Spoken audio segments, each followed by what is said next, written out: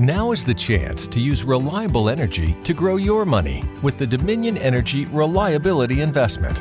Our new investment product offers competitive returns, no maintenance fees, and flexible online access to your money. Make the reliable investment in reliable energy. The Dominion Energy Reliability Investment. To find out more, go online to reliabilityinvestment.com. That's reliabilityinvestment.com.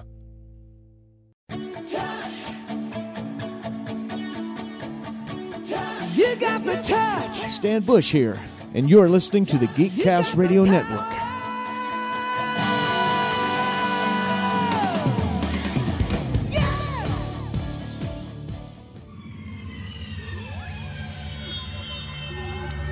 You're listening to the Geekcast Radio Network.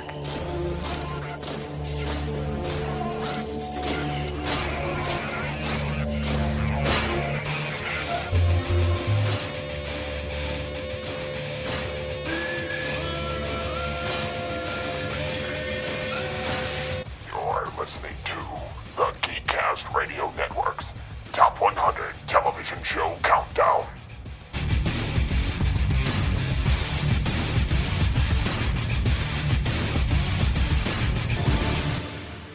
Unleash the geek in you.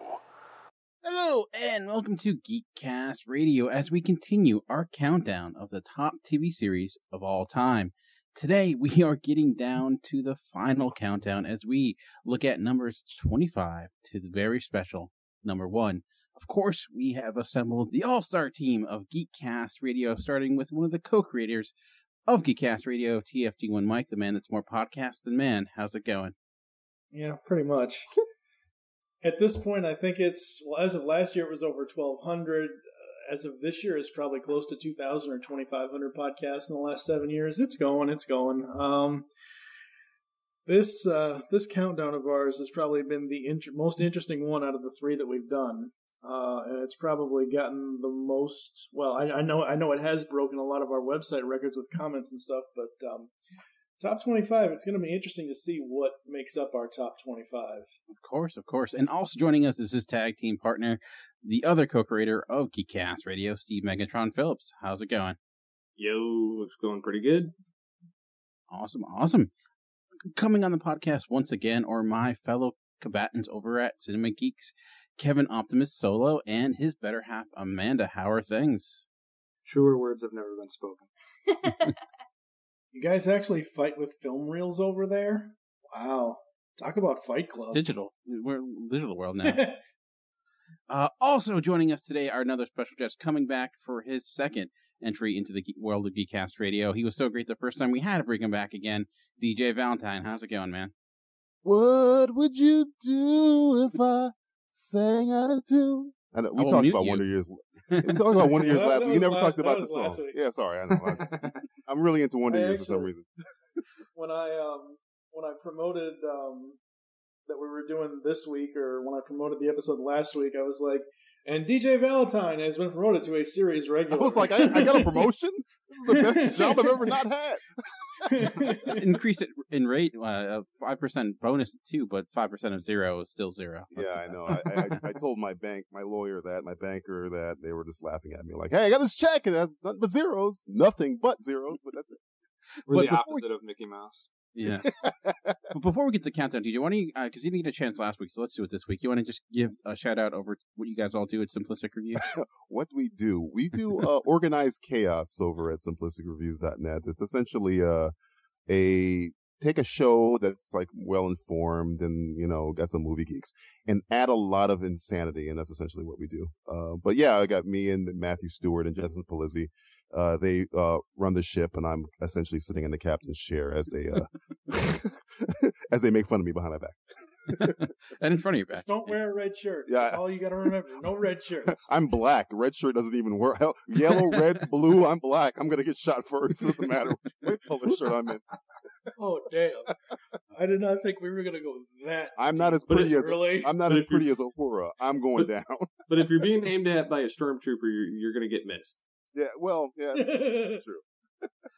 For those that have not, if this is the first time you're listening to this, definitely go back and listen to the other countdowns where we count down 100, all the way down to 26. And to be clear, because we're getting into the nitty-gritty here, just wanted to touch on the rules real quick. We had 29 different people, about 20 different podcasts provide lists. Each of those people ranked shows all the way from 1 to 25 to possibly 100. The higher it was ranked, the more points it received, and then I combined those all and made the final list. I am the only one on the record right now that knows the remaining 25 shows. I hold all the power for once in my life. And I do want to give some hints of what's coming forward, in the sense of this is going to be the closest countdown that we've ever had. The last two, once we got to the top 5, was a pretty huge jump, but to give you an idea of what we have in store, number of points wise, the difference between number 10 and number 1 is 327 points, but the difference between number 5 and number 1 is 27 points. Ooh. So it was rather close to our top 10 and our top 5 especially. So not all, I think there are a lot of predictable things that are going to happen, but I think there'll be some surprises as well. So anything else before we get this countdown started? I don't know if I'm more anxious to see what has made the top 25 or if I'm more anxious to see what didn't make the countdown at all. Well, I think I'm overdressed. I'm wearing a tie for some reason. I maybe should take this off. You got as that long as memo? it's not Wedding, just a dude. tie. Come on now. I'll wear anything but a tie. Let's get this countdown started. 25. Alrighty. Well, coming in the world of number 25, we're talking about one of today's biggest shows. As in number 25, we have The Walking Dead with 902 points. This is the first show to break the 900-point barrier. It was on 14 lists, as highest ranked as number 5 by 2 separate people. I'll start actually with Amanda here, because Amanda, you had this in your top 10 as well. It's falling here at number 25. What are your thoughts on where it's falling? Is it too high? Is it not high enough? What do you think? Being that I had number 7, I think that it should be higher just to make me look better. But I do think it's got such a craze, such a following behind it. I mean, it's got video games. It's even got the Talking Dead. So it's got another show that talks about the show right after it comes on. What other show has a show that talks about it? I mean, I don't know why it's falling so low, but I'm just glad it's in the top 25. Kevin, you actually had this on the other end of the top 50 at 81. So are you at the other end of this and thinking maybe it's a little bit too high and more of the what's in the now syndrome we've been seeing? I think it's a little bit of in the now syndrome, because I don't think this might be one that, you do the list 10, 15 years from now, it shows up quite this high, and that's not just because more shows will be out by then. Me personally, I ranked it just because it is something that is very popular. A lot of people talk about it. It does have, that presence to it. Me personally, I'm not a huge zombie fan, so I have no experience with the show. So, unlike some people, I haven't seen every TV show that's ever aired, so I couldn't rank this one too high based on that. He's looking at you, DJ, this was not on your list, but any thoughts on The Walking Dead?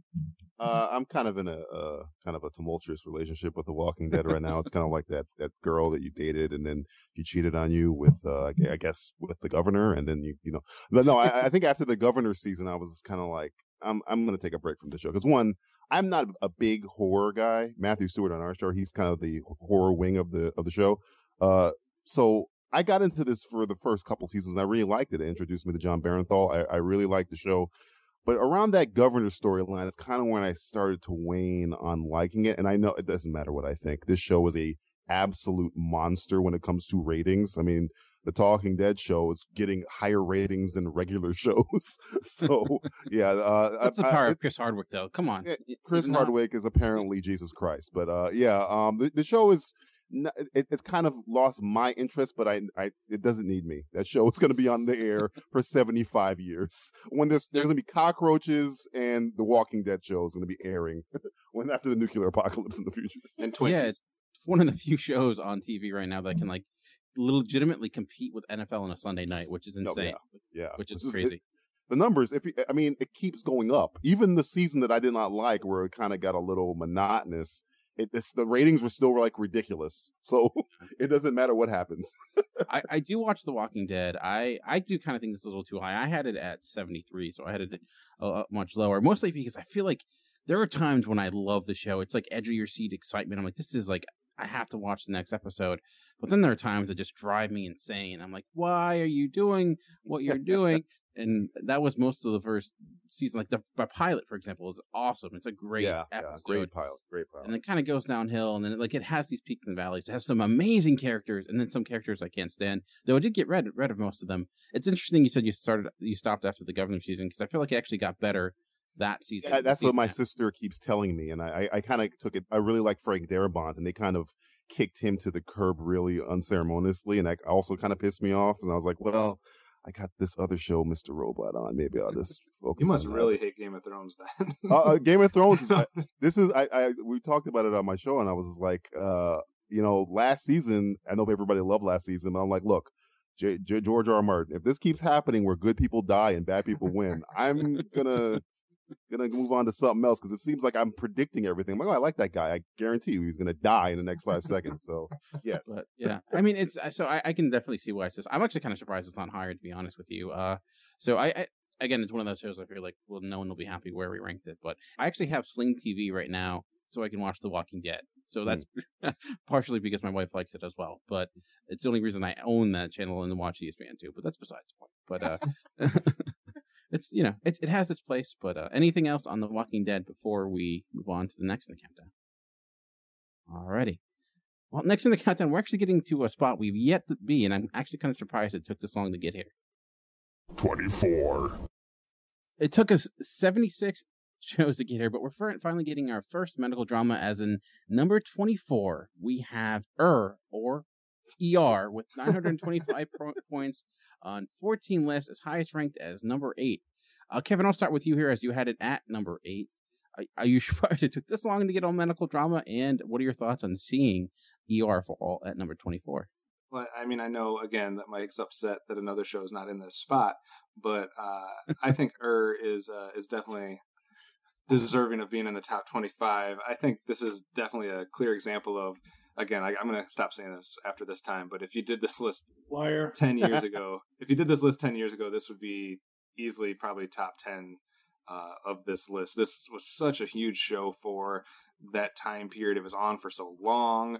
It was critically acclaimed. It had ratings. It had, stuff people talked about. It had so many different actors come and go that were so notable, whether for their TV career, their movie career. I mean, for this show to be on for 15 seasons was kind of crazy. Now, me personally, when I was growing up in the 90s and in high school and in college, I actually preferred the other medical drama of the same time period, Chicago Hope. But that was just because of one of the major actors from Chicago Hope and how much I loved him. But ER definitely had the longer staying power and the more critical acclaim. So I am not surprised this is in our top 25. I thought it might be a tiny bit higher, but it's hard to predict. Mike, you also had this on your list. So what are your thoughts on ER? Goose lives! Goose lives! No, he doesn't. Technically, spoiler alert, he doesn't. Stop it. There's two things I remember about this show. The fact that Anthony Edwards was one of the stars, and then at some point or another, George Clooney took over. This essentially launched, really, Clooney's stardom. Micrograms? Or it pretty much pushed it over the Ricky's edge. mother could give him a booster of an additional 120 every 2 hours. That's right. But she was uncertain as to how much Dilaudid you originally placed in the machine. It was empty when Detective Brannigan examined it a few minutes ago. Mr. Sullivan.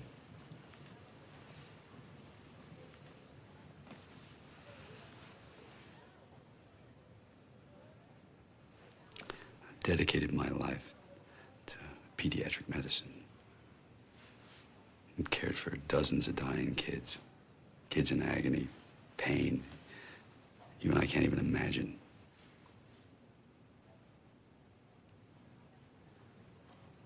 Ricky Abbott was gonna die. Not in a month, or a week, or a day. In hours. And nothing I did or could have done was gonna change that. His mother had already watched one son die from the disease, and she was sitting there, watching her second son dying a horrible death from something that she passed on to him.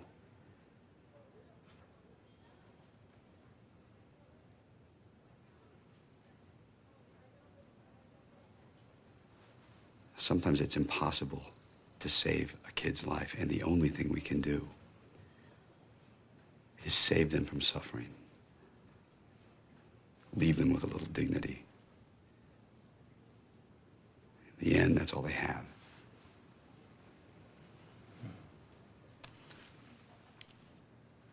Tell me, were you relieving the child's suffering, or were you relieving your own?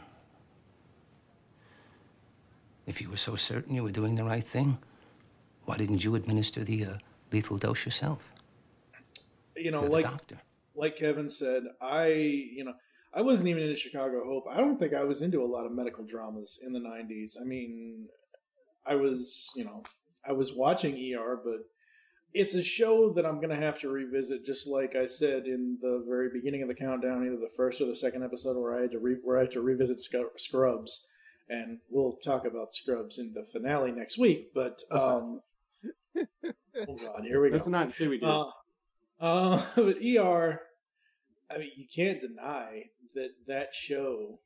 And I know I say this a lot, just like Kevin says, the acclaim and everything else, and if this countdown was done, blah blah blah blah blah. But if it wasn't for ER, we wouldn't have stuff like Grey's Anatomy and all the other medical dramas that have come after it.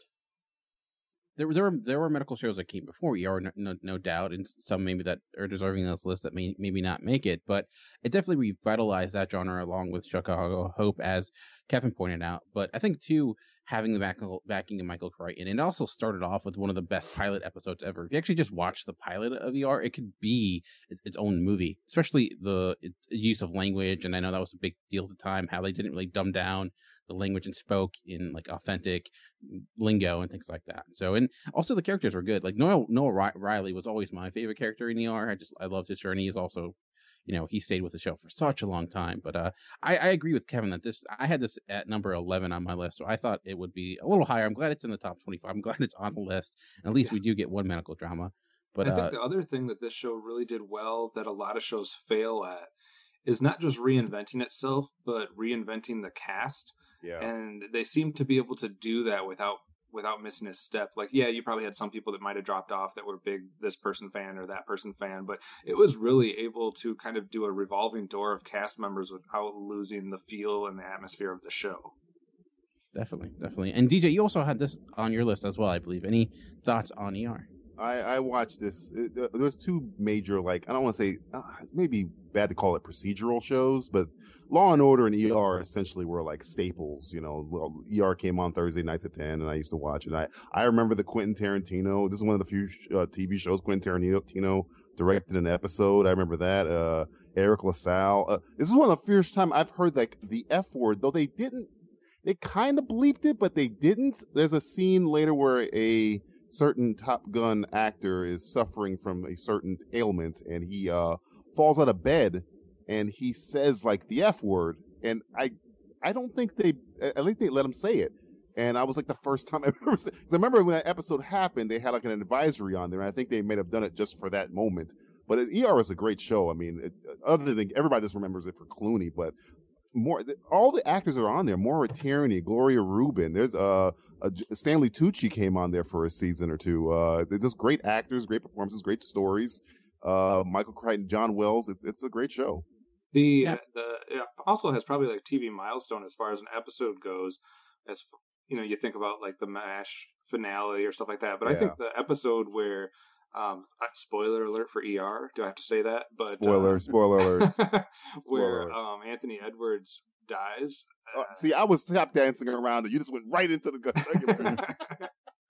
I mean, that was an episode that just was I don't know. It was groundbreaking. It seemed like at the time it was just earth shaking. I don't know. It was a big deal. Mm-hmm. Amanda, any thoughts on ER? I had it 17 on my list. I think it's definitely one of the greats in that genre. I don't remember a ton of specific episodes. I watched it with my mom and my grandma, so I don't think that I was in an age where I maybe it was appropriate for me to watch it. I remember seeing an episode where this guy was actually like going through withdrawals, and I think that hit me pretty hard. So I mean, I think it was a powerful show. Like you guys said, awesome cast, full-bodied cast. It wasn't the same characters all the time, over time. And I think that it definitely spawned my love for even like House and things like that. So great pick here. And Paul McCrane, from RoboCop, you probably remember him on RoboCop. He had this thing happening where him and helicopters didn't get along. Spoiler alert: there's one season where his arm gets cut off by a helicopter blade, and then a helicopter falls on him. So that was also very funny. There's a lot of such weird things that happen on this show, but it ran for so long, it could run the gamut of drama and funny and romantic at the same time. 23. All right, so next up on the list is in our number 23 spot is a show I wasn't sure was going to make the countdown, but I know there are legions of fans that will be happy that it did. Coming up next is Doctor Who with 943 points. It was on 14 lists, all the way up at number 2 on one individual's list. So obviously there are billions of Doctor Who fans out there. DJ, will they be happy or will they be upset with us putting it here at number 23? This is going to probably restart the Revolutionary War. That Doctor Who, they're going to start pouring tea into the ocean. No, Doctor Who is it the longest running TV show of all time? I don't know the records here. I can't remember. I'm assuming it is because my mother wasn't alive when Doctor Who came out. So some news program probably has a beat somewhere. Yeah, and I started getting into it because I was never a huge Doctor Who fan at all, and because I'm American. But that's exactly my feeling on it. But I know I have a lot of family from England, and they're like, "Why aren't you watching Doctor Who?" And I'm like, "I'm American." And he's like, "Okay, watch it." Well, and I was a big fan of I'm a big fan of BBC television anyway, but I love Peter Capaldi, so I got into the newer Doctor Who, and I've seen a lot of episodes of David Tennant. I skipped Matt Smith. I wasn't a Matt Smith fan, but the show is almost like, how do you even talk about it? There's like 60 years of I'm overestimating, but there's so many years of television for Doctor Who. It's a staple. It's probably one of the most iconic characters in television history. So I'm the Doctor. I'm a Time Lord. I'm from the planet Gallifrey in the constellation of Kasterborous. I'm 903 years old, and I'm the man who's going to save your lives and all 6 billion people on the planet below.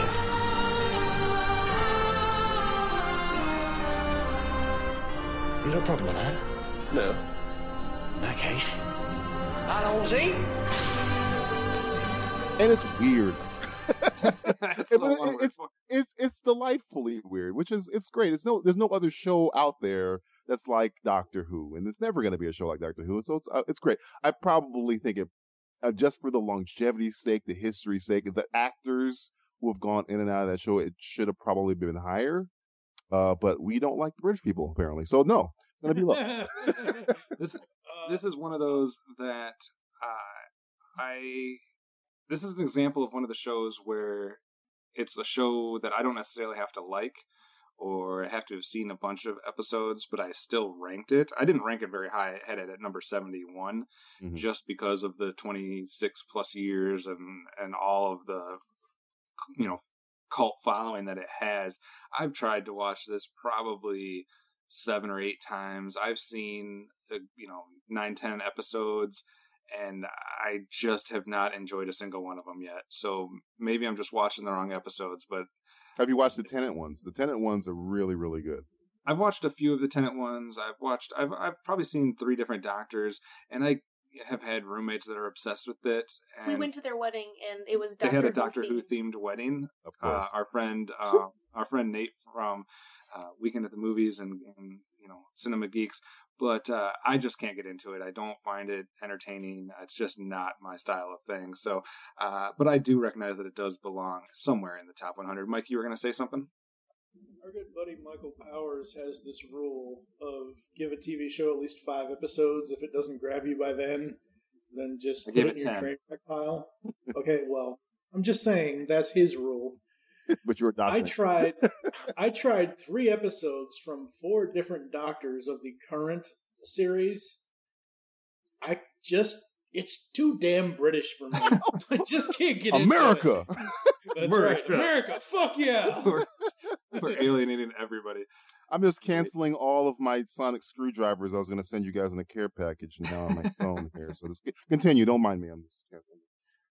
But Mike, do you think it, even if you don't necessarily get into it, do you think it deserves a spot somewhere in the top 100? It deserves a spot in the top 100. I think half of the, if not half, or the 95% of the fandom is going to send a bunch of Daleks after all of us for only having it at 23. No, I'm just saying. At least how you understand the references. Well, yeah. I mean, I see the toy crap all the time. So yeah. And besides, one of our other buddies, Michael Dodd, he loves his screwdrivers. Ugh, And weird. well, then we have Mark Hughes as well. That's so. they're not going to be too happy with this. Well, I would think as a network, when we have a podcast dedicated to Doctor Who, that it would probably make our top 100 list. But Steve, what are your thoughts on its merits of being where it's at? Personally, I don't get into the show. Like, it's not like I'm more so like the Star Trek realm of sci-fi. Like, this is a little odd to me, but like I don't generally get into British television either. But I do feel that it does deserve a place in the top 100 because of the longevity of it, the fact that just all the same reasons that you guys have mentioned already. But there's got to be something to it that it's gotten this cult following, over the years, and in the fact that it keeps reinventing itself and staying fresh. Yeah. And the writing is very good on it. For a show like that to last that long, it just has to get something. You know what I'm saying? It's not like a flash in the pan. This isn't like American Idol where it's a fad. This show has lasted several great actors, and the writing, I mean, for as weird as it is, the episodes, I've caught some episodes that were very, very deep. And I was like, wow, that was really emotional. Why am I tearing up in a show about a guy that gets in a blue telephone booth and goes back in time? I'm tearing up. But no, I mean, I can understand it. It might alienate some people who don't watch BBC or Channel 4 or whatever, but it's still iconic. And it's not going anywhere anytime soon either. No. So it's going to be on for a while. Amanda, worthy of top 100? I actually had ER right above this on my list. So I had ER at 17 and this at 18. I really have been kind of overwhelmed with the amount, so I haven't been able to get into the show, but I mean, I've only heard good things, so this might warrant me catching up on some of it.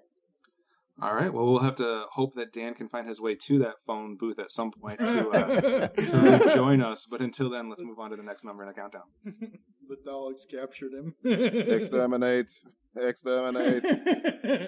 22.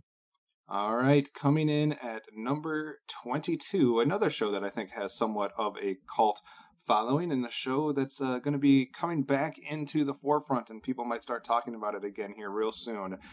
Number 22 is The X-Files, with 979 points on 16 lists. So that's a lot of lists to be on. That's well over half of the list. And Amanda, I believe you had this at the highest out of everybody. What do you think of The X-Files coming in one spot ahead of Doctor Who? I'm glad it beat out Doctor Who, but I think it's horseshit. It's so low. I have this at number 6. This is one of the pivotal moments in my childhood that made me realize that's not something you hear every day. X-Files was the pivotal moment of my childhood. It made me realize I'm super into sci-fi and the most creepy stuff that you can see. There was a lot of stuff that disturbed me, but there was also a lot that intrigued me. I remember these mutated inbred things that at one point that I had no idea what they were, and they were hiding in these people's houses and killing them and having mutated babies, and it just disturbed the crap out of me, but I had to watch it. It sucked me in so much and kind of opened that realm for me into the the supernatural sci-fi. All right, so you would like it to be higher. Yeah. DJ, higher, lower, or right where it's at?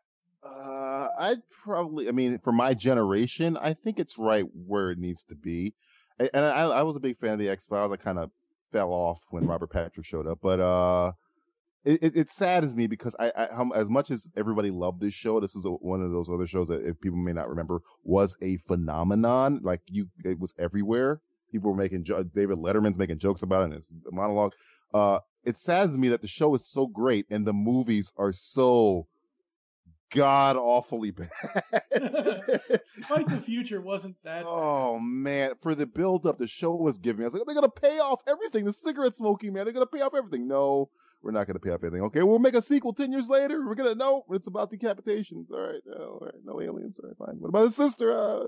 That's just me, my personal bad. But no, X-Files is another one of those shows. I think it should be right where it is there, just because of the longevity of television in general. But X-Files was one of the shows. It got me through college, essentially. I was watching that show like every night. So, yeah. Nice. Mike, what do you think about X-Files? I think it's a really interesting show. I think it's a good show. I prefer Briscoe over it, though. Wow. Bruce and Campbell. you're alone on that notion. I had it ranked at number 47, so I had it a little bit lower. I still had it in the top 50. I think it's one that was so popular and had such a following, but it almost seems like it had been somewhat forgotten for a little while there. Obviously now it's coming back and people are talking about it again and revisiting. So I think it's, getting back into the now a little bit, but 9 seasons, it had multiple awards. It was rated high. It had a cult, fan following. So I think it kind of hits every part that you want it to hit on, especially for the genre and for its uniqueness. So I think it has a lot of things going for it, and it definitely warrants a place. I can see it definitely being in the top 25. Steve, agree or disagree?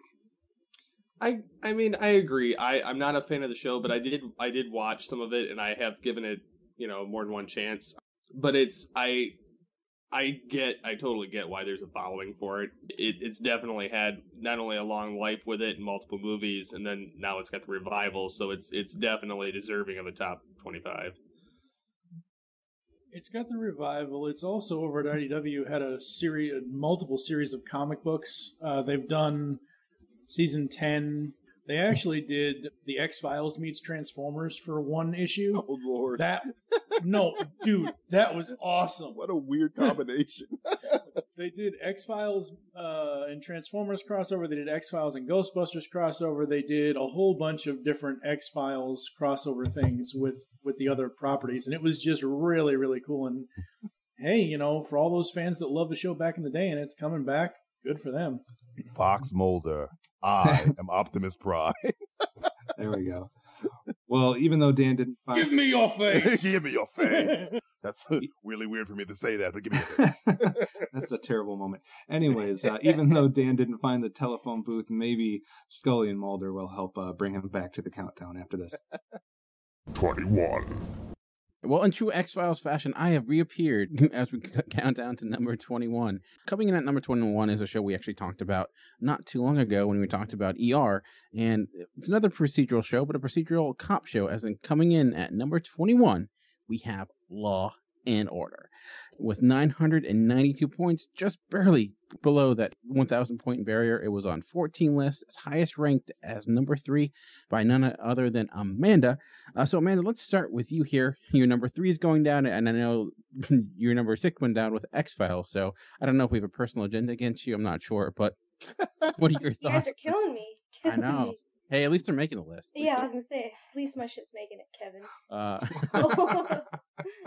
What are your thoughts on Law and Order? I think that it was so iconic.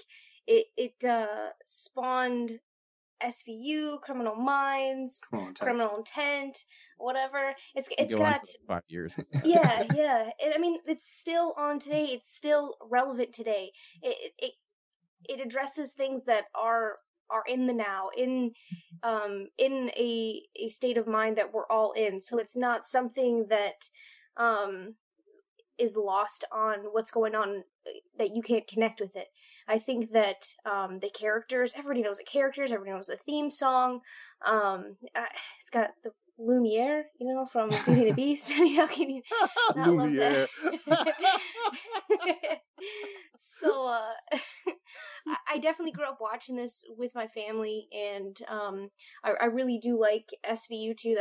That's also on my list, and I don't know if that's going to show up or not. Probably not, because this one's showing up now.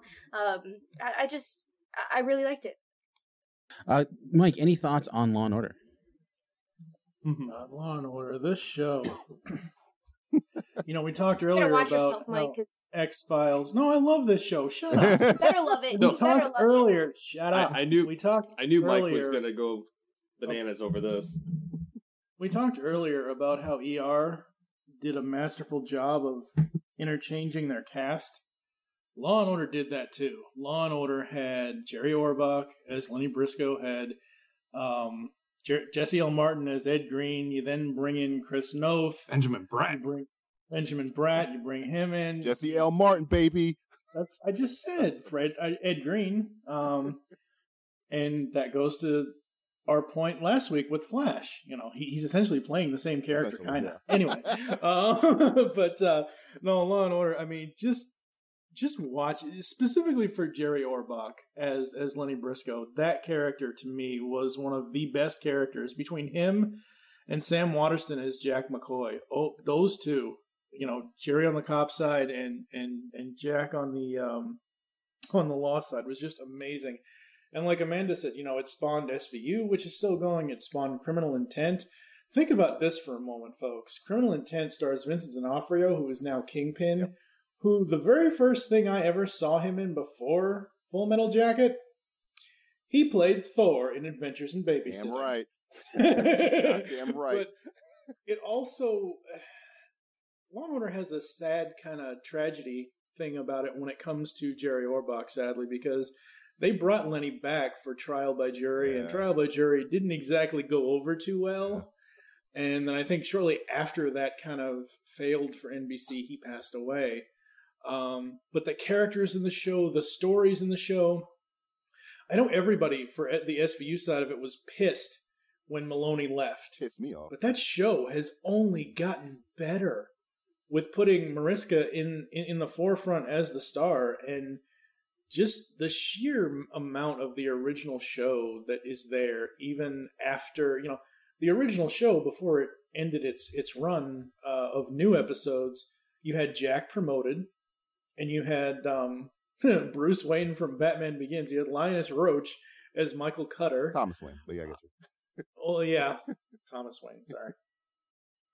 But Law & Order was absolutely amazing. What gets me about that show is the very first few seasons. You have Paul Sorvino as one of the cops. Oh my god! You get one of the guys from Goodfellas as one of the cops in Law and Order. That's just amazing. Kevin, this is also was in your top 10 at number 5. So, thoughts on seeing it fall here? I mean, I ranked it probably a little bit higher than I should have. There's two things about Law and Order. Number one, I don't think there's ever been a show that has been watched more in reruns than Law and Order. None. Zero. I think TNT is like its entire it's on right now. It is. And last episode DJ talked about how Family Guy was one of those that you could come home from the bar in college and watch and just relax with your buddies until you passed out. Law and Order was the show that was on in between every single class that you had, or anytime you had a lunch break or an afternoon break. Like, it didn't matter. When you got back to your dorm or apartment, you could turn on and it was the beginning of a Law and Order episode somehow. It could have been like 17 minutes past the hour and somehow a new Law and Order was starting. So you could always watch one. And they also perfected TNT or TBS or whatever channel it was airing. They perfected the strategic television move, which I don't think had ever been done prior to this, it doesn't seem like, where the one episode was hardly even over and they would give you the intro to the next episode without going commercial break to keep you there. We're going to jam this Law and Order down your throat. And you never could get out of your chair to stop watching. It's like, I'll watch as soon as it's over, but another one immediately begins. So I think it's definitely the next one. Yeah. It definitely deserves to be in the top 100. It was slightly high on my list. I think it's somewhat in the right spot for where it comes out. I could see the argument from some people to maybe make it a little bit lower, but 20 years, it definitely left its mark. Steve, any thoughts on Law and Order? Not much other than what's already been said. I do agree though that it should be in the top 100 for sure. It's one of the, I think it's the longest running cop procedural. Could not many shows went 20 years. It's it honestly didn't get a huge amount of award acclaim. It got some in 1997 for Outstanding Drama Series, but it wasn't necessarily award machine per se. But DJ, any thoughts before we move on to the next in the countdown? Oh man, God, what do I say about Law and Order? It's so much of a staple of television. It's like the news because it's on every day. I can see it every day. Ripped from the headlines. It was the first time I've ever heard the term "ripped from the headlines." And like, hey, I remember that was actually on the news, and now they're doing a show about it. And the guy would come on in the criminal justice system. The people are represented by two separate but equally important groups. And when that starts happening, I'm like, oh, I just lay back in my chair. Put my feet up. I'm not going to move for about 17 hours because TNT has no other programming, and I just sit back and watch Law and Order. So Law and Order is essentially it again. We're getting to the nitty gritty right here, where shows that are again on all the time. And there's been 3 great Jacks in my life: Jack Bauer, Jack Bristow, and Jack Coy. Man, Sam Waterston's awesome. I mean, I think Aaron Sorkin knew how to use him a little bit better, but Sam Waterston, man, he's awesome. He's one of the great television lawyers that you ever see. People talk about Matlock. Sam Waterston was great. You trusted the guy. He was almost like, oh, this Jack's on the case. He'll figure it out. He'll figure out how to get this. So yeah, it's a great show. All right. Well, there's always those shows with a countdown, and I think next one's going to be the one that's probably debated about the most for a variety of reasons. 20. All right. Well, coming in at number 20, well, a certain bias strikes again, and that, of course, is our relatively well-known superhero bias. As coming in at number 20, we have Daredevil. Ryan's top 10 is really going out the window.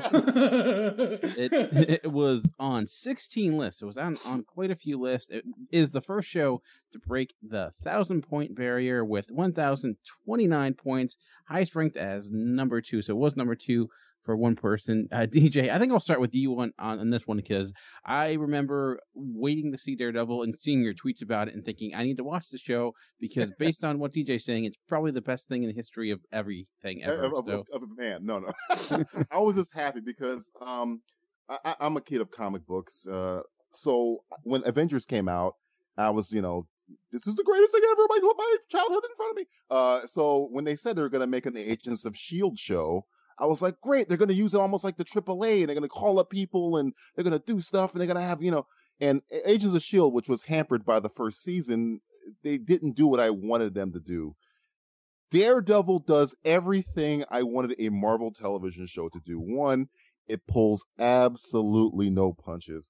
And 2, even if you include the television shows in the movies, Vincent D'Onofrio's Kingpin is the best Marvel villain. It's between him and Loki right now. It's between him, Loki, and Purple Man are probably the best villains you're going to see, and that's including the Red Skull and Ultron and anything you see in the movies. And it's not just he's an awesome villain; he's a well fleshed out villain. In a show that we're probably going to talk about later, called The Wire, perhaps I don't know if it's on the list. A lot of people were saying, "Oh, this is." People were up in arms because they were saying Daredevil's creators say they're comparing their show to The Wire, and they're not saying in terms of quality, in terms of storytelling that they were referring to, where you're getting to see 2 people fight for the love of the city, and I just love how they got the tone of the Daredevil comics right because I used to read those religiously. It's just a good, solid show. And again, you don't really have to be a comic book fan to appreciate it. And that's why the show that just came out this weekend, Jessica Jones, same thing. It's just, it may have powers in it, but just like how The Dark Knight is like Heat, but with Batman in it, Daredevil's The Wire with Daredevil. It's a great show, great performance by Vincent D'Onofrio. And what's his name? Charlie, I forget. Cox. Yeah. I had my reservations about him, but he completely wins you over in the first scene he has. That's Matt Murdock. I buy him. I'm into this world. It's a great show. I mean, it may be super high on this list because it's so of it being new, but if you're not going to hear an argument from me. I'm gonna back away. There's two things with Daredevil that I suggest. First of all, everybody should at least try it. It's only one season that you have to try for now. But, well, obvious. I'm saying, I know we're getting season 2 next year, but I'm saying the 2 episodes that I recommend everybody at least watch once. Episode 8, Shadows in the Glass, and Episode 10, Nelson versus Murdoch, because those are the origins of the Kingpin in Shadows in the Glass, and how Foggy and Matt met up and whatever in college. I remember when this first was announced and first was like, oh, it's coming to Netflix. And again, I'll reference our buddy Mike Dodd from This Week in Geek. He mentioned on Twitter, he's like, oh, gotta wait till 3 a.m. to watch Daredevil. All right, I'm up. Who else is up? Who else is going to marathon the whole show the first night, the first morning? And I'm like, yeah, I'll make my way through it, but I'm not going to sit there for 13 hours watching the show. I watched the show. I absolutely loved it. I thought it was great. The one thing that I actually did a double take on is, oh my God, it's Fulton from the Mighty Ducks. Yeah. Holy crap. And he's good. And he's good. He's awesome. Steve, question for you. This is, obviously not the first superhero show we saw, not surprisingly. But looking at the ones so far, we had Agents of S.H.I.E.L.D., then we had Arrow, then we had Flash, and now Daredevil. Do you feel we got that order right? Actually, I believe so. I don't. Well, we've also had Batman 66 in there, but yes, true. But I definitely think that they've gone in the right order as far as quality and of content and what's being represented as far as those superhero. Because I know that there's a superhero bias no matter what. I'm one of the guilty parties here. Even though Daredevil is not per se my cup of tea, I'm still more of a fan of the Flash. But I will say that what Daredevil has going for it is the strong cast of the villain, which your show's only generally as good as your villain. That goes for anything, really. And the tones and the quality that they've managed to capture with the show have kind of hit that bar a little bit higher as far as the quality for superhero shows, which makes it, because like you look at Agents of S.H.I.E.L.D. and I've talked about this on Altered Geek with Mike Powers, and we were talking about the fact that, the colors and the backgrounds, the reason why everything's in shadows and kind of in the dark is because it looks cheap when you get a good shot of something. And then it kind of continues, like, kind of down the line. It gets better quality as the same order that we're going with the top 100. Each show gets a better quality than the previous one. And I think that trend is kind of why this landed where it did on the list. Why don't we start with what we know, then? You were found in your apartment with one Daniel Fisher, who appears to be the victim of a homicide, and currently you're the only suspect, Miss Page. Who the hell are you guys? I'm Matt. He's Foggy. Who sent you? No one says. So what? You're just a couple of good Samaritans? Today's just my lucky day? I bribed the desk sergeant with a box of cigars for his mom. Our practice is relatively young, Miss Page, and we are aggressively pursuing new clientele. You gotta stop giving Beth cigars. She likes to smoke, man. It's a free country. How long have you been practicing law? What time is it? It's 12:22 a.m. About 7 hours. To your point, S.H.I.E.L.D. is just getting its good villain now with Ward, I think. They never really had a major villain, but Daredevil, from the word go, same thing with Jessica Jones, from the word go, and Flash, from the word go, has strong villains. You got Reverse Flash, you got Kilgrave, you got Kingpin. S.H.I.E.L.D. didn't have that yet. Arrow had Slade Wilson, so you're right. If you make the hero have a complete equal opposite on the other side, your show will grow. S.H.I.E.L.D. never had that until maybe like right now. Well, S.H.I.E.L.D. has been hindered because of the films, and I think because season 3, the way that it started playing out, season 3 is when it's actually started getting good. Same reason Gotham was crap during season 1, I felt. In season 2, it actually has gotten better. But it's, again, because the villains have been stronger and had been more prominent, it's made that the heroes had to actually step up. And so each show, like, we've mentioned, has gotten better with quality. And it's funny because it takes a Netflix show to destroy the rest. Amanda, I'll start with you. I'll move to here. You did not rank Daredevil, and my question is to you. I know we talked about we've obviously have a superhero bias, but do you think Daredevil is actually one of the shows that maybe deserves to be on the top 100, even though it may be extraordinarily way too high? I was kind of torn on this, so I just left it off. I was like, is it too soon? It's got the one season. I know a lot of people like it. I don't think I went as bananas for it as everybody else did. I don't even think I saw the last episode or something like that. Kevin was getting through it for a show, and I was kind of playing along for the ride here, and I saw most of it. I think I took a couple of naps in the middle there, but I think that Vincent D'Onofrio, he scared me since he was in Men in Black. Egger, your skin is hanging off your bones.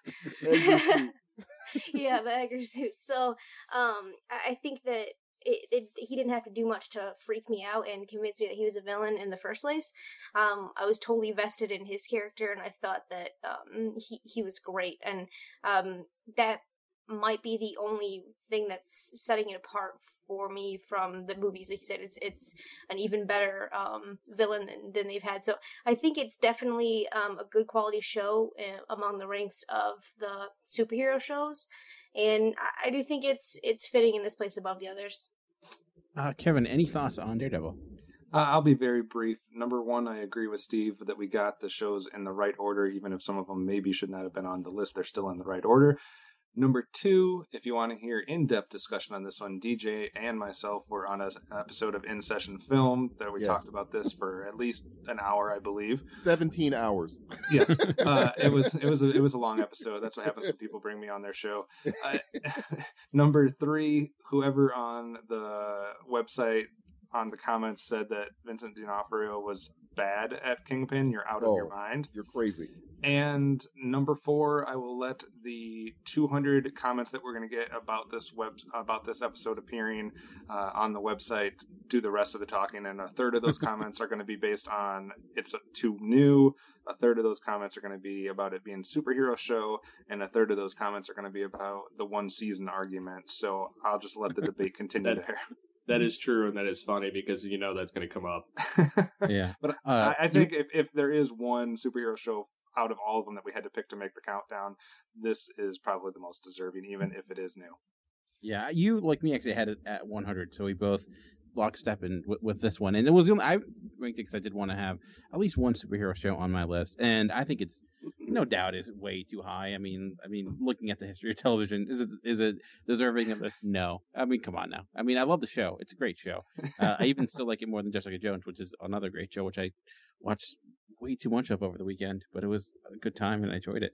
It did at least, I think, set a new bar for what we can do with Marvel in general, and actually has me way more excited for Marvel Netflix stuff than anything else. Like, I'm like, you know what, you could stop making the movies and just do the Netflix stuff, and I think it'd be okay. So, but. The one cool thing about Daredevil, Joe Reed from Off the Cuff and Geek Stuff GarageCast and I did a season pass on this on Remote Control. Outside of the actual show and its content and its characters and its episodes, the coolest thing Netflix did is how they captioned it. They actually have a setting for blind people to watch this show, and it's just watching it that way, because I am technically legally blind, even though I'm not blind, I'm classified that way, but I have a few blind friends, and just turning that setting on and watching it that way is just, it's a whole new experience for the show. Interesting. They have that in a lot of things. Well, it was the first one that I noticed on Netflix. All right. Any other thoughts before we move on to our next in the countdown? Can't wait for second season. Second season's got John Barenthal. It's going to be great. Alrighty. Yeah, definitely. Looks great. All right. For our next in the countdown, we're getting into another classic comedy. 19. Coming in at number 19 with 1,041 points. It was on 13 lists.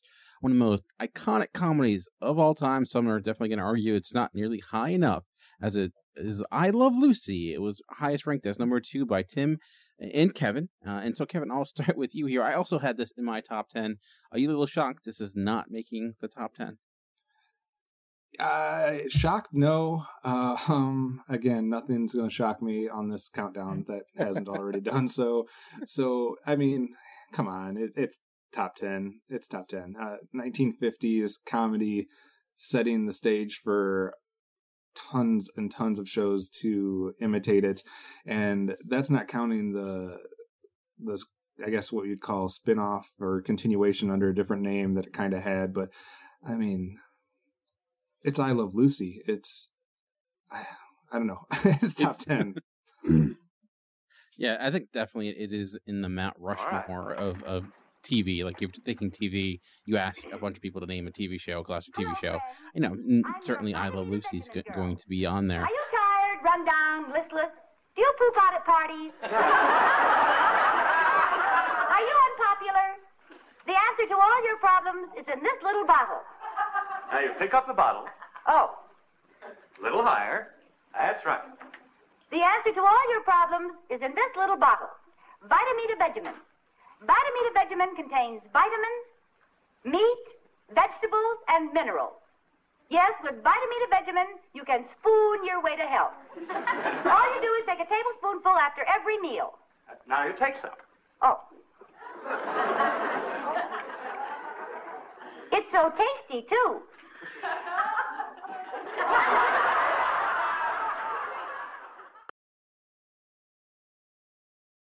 Steve, any thoughts on I Love Lucy coming in here at number 19?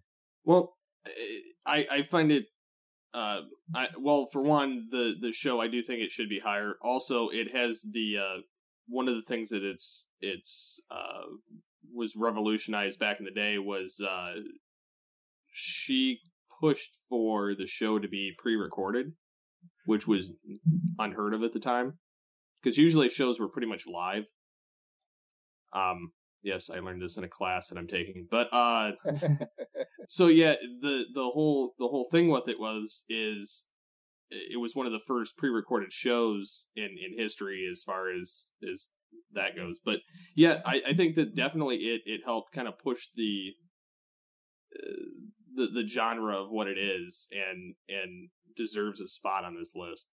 Before we go too much further, I've regained my my thoughts, so I'll say a couple more things about it. I believe, if my information is right, it was on 6 seasons, and all 6 of those seasons it was nominated for Best Comedy Show, and also all 6 of those seasons it was rated top 10 in all of the TV ratings, including 4 times it was the number 1 rated show in the country. 4 years number 1 rated show in the country. Not a lot of shows can say that. No, only 2 others were the Andy Griffith and Seinfeld, the only 2 shows that had that streak. DJ, any thoughts on I Love Lucy? It's kind of sucky because we're in a generation of people have never even heard of I Love Lucy. That's kind of where I'm happy that young kids I'm talking about. I'm glad this movie's coming out with Cate Blanchett. I think is playing her in the Lucille Ball, and that I think is going to bring more attention to how amazing this woman was. She's essentially the funniest woman if you had to pick funniest women in history, she'd have to be your top 3, if not 1.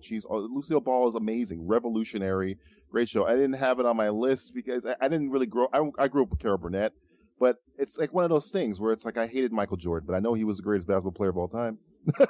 So you can't when you hear I Love Lucy, you're like, oh yeah, of course, I Love Lucy.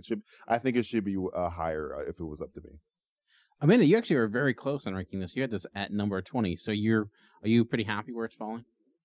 Yeah, I think it's a decent placement. I love Lucille Ball.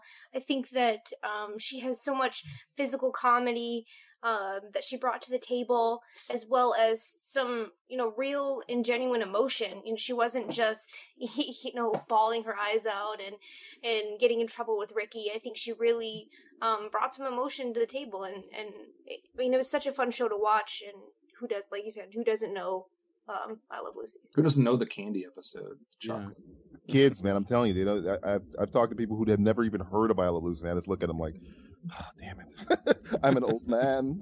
That should be required viewing in like junior high or high school or something. Birth. That's or the right Superman episode. Yeah. Mike, any? I see it wasn't on your list, but do you have any issue with it falling here? No, it's great that it fell here. I think a lot of people are going to hope it was a bit higher. I love this show. I caught a few episodes of it as a kid. Recently, I've gone back and caught a few clips on YouTube, and the one that I remember is the Superman episode. That was hilarious for me because actually, as much as people probably hate this show, Lois and Clark actually spoofed "I Love Lucy" in one episode, and that was awesome. But no, "I Love Lucy," Lucille Ball. It was an amazing show, as Steve said. I mean, it pretty much gave. It pretty much led the way for women in television. So, Mike, before people attack you on the website, do you want to explain why you didn't list it? Forgot about it. Fair enough. I forgot about Fastlane too, and I didn't list that. So they're in the same category. No Bellamy. I Love Lucy is actually like my dad's favorite show, so I grew up watching it a ton. I remember he had tons of books on it, going through it. So it was in my top 10. I had it at 7. I definitely think it should be much higher. Maybe I should have ranked it a little bit higher myself. It's there's not much more you can say about I Love Lucy that has not been said. It's still funny to this day. I mean, Ethel and Lucy and Ricky Ricardo too. I mean, I know a lot of people who that was like the first only time on TV that you had a character speaking Spanish. Like it seems kind of small today, but at that time that did not happen, and that's a big deal too. Having an interracial couple, with a female-led show like that's, and it wasn't never like a thing. It wasn't like a big deal. And it was just that's what it was, and I think it says a lot. It says a lot about Lucy when her as a person that she could pull that type of show off. So I think the most mind-boggling thing about this whole thing is that 16 people couldn't find a spot for it in the top 100. I know. I'm not gonna lie. I thought about fixing ballots, but I felt that would be unethical. Should have just rejected them and said, think about your list and send it back. You're missing a few, guys. You're missing too many hanging chads. Send them back the list with like a blank spot, like at number 3. Like you're missing a show. I know we're talking. I know we're talking TV, and I brought up the movie about it, and I looked it up now. Aaron Sorkin is writing it, which is amazing. The Kate Blanchett, Lucille Ball pick, and I think Oscars already. Yeah, I think Oscar Isaac should play Desi Arnaz because the man can sing, he can act. That movie would win Best Picture. We know. I'm calling it right now. It's a good chance. All right, any other thoughts on I Love Lucy before we move on to the next in the countdown? All right, well, it's going to be kind of weird having these two shows back to back, but hey, what are you going to do? Oh, Jesus. I'm afraid. 18. Well, we're moving from a classic comedy to a modern comedy. Oddly that these are being placed back to back, but very different shows, but both in the realm of comedy. Coming in at number 18, we have the United States version of The Office with 1,065 points. It was on 16 lists, on as highest ranked as number 6. I think I'll actually start with this because if I was honest, The Office is probably my third favorite show of all time, possibly top 2. But I will be the first one saying it's too high. I love the show. It's a great show. I can go on days talking about it. It was probably the highest ranked modern comedy for me, but I had it like not even in my top 20. I think too it probably benefited from the fact that it did kind of start a new type of comedy for the U.S. at least. We're leaving the 90s, getting away from the laugh tracks to the sitcoms we have today. Steve Carell is phenomenal. The relationships that built the Dwight Jim rivalry is great. I can again talk about it forever, but I just wanted to put that caveat on there. But DJ, you did have it on number 13 as well. So what are your thoughts on The Office? I saw the American Office before I saw the British Office, and again, it's like though they're not the same. How I was talking about Sherlock Holmes in the last show, where I can enjoy both of them equally. They're not like one is. They're not like the exact same show. I love The Office. I mean, when I went to a film school down here in Florida called Full Sail, and they play it in their, like when you go into the student center, they're just playing it on a loop. It's like one of the greatest shows that I just love it so much. And I am not a fan of the laugh track, and this was the first kind of time I've seen like the mockumentary style on a sitcom. Steve Carell was great, but the thing about that show and a lot of the Michael Schur shows is that everyone has a moment to shine. It's not just Sam Malone and everybody that falls to the wayside. You know what I'm saying? It's like if it's not, there's whole episodes where it's just B.J. Novak and what's her Mindy Kaling or whatever, or Oscar or Creed, or everybody has a moment to shine. Everybody gets something to do. So it kind of fell off near the end of the series, so that's probably why I wouldn't have it this high. Or I had a 13, but I mean, I can see why I thought my votes would be knocked down somewhere. But well, that's actually when we based everything off of was DJ's votes. We didn't tell you. Yeah, I'm the only reason on this side. Nobody else votes. But no, I love this show. It's hard for me to say, well, I don't like this about the show, or I don't like that about the show. I love this show. The whole Jim looking at the camera stuff. The whole Pam love triangle thing. For me, who hates love triangles, I still dug the hell out of that stuff. It's a great show, and you can get into. I mean, a lot of people say, "Well, I like the zany humor," but this was kind of like smart, dry humor. And think of the people who have come on this show: James Spader, Idris Elba, Timothy Olyphant, who are essentially like dramatic actors who nail every comedic moment. What was James Spader's character's name? California something? Yeah, Robert California. Oh my God, maybe one of the greatest characters ever. He's kind of playing the same character in Blacklist a little bit, maybe a little bit, but he's a little bit, he doesn't shoot people. That's about less sexual, more violent. It's just the opposite. Yeah, exactly. But no, I love The Office. Great show. Kevin, looking at the modern comedies, which we had a lot of, no doubt, this is, I think we've run out of them at this point, so we can say this is the highest ranked. Would you put The Office as the highest ranked of the modern comedies within, say, post 2000? I think I'd have to take a 6-month period and binge watch all of them and take notes to figure out which one should be the highest. I think this one probably has the widest following of not just people that are just watching whatever's popular on TV, but like people that are liking it more for the intelligence of the jokes or the cleverness or things like that. I don't know. I think it depends on what your brand of humor is. I think some people are going to find someone else a little bit more funny. Some people are going to find this brand of humor better. I think this is a prime example of it's a show that you can't necessarily argue that it doesn't belong in the top 100. The argument only becomes where it should fall.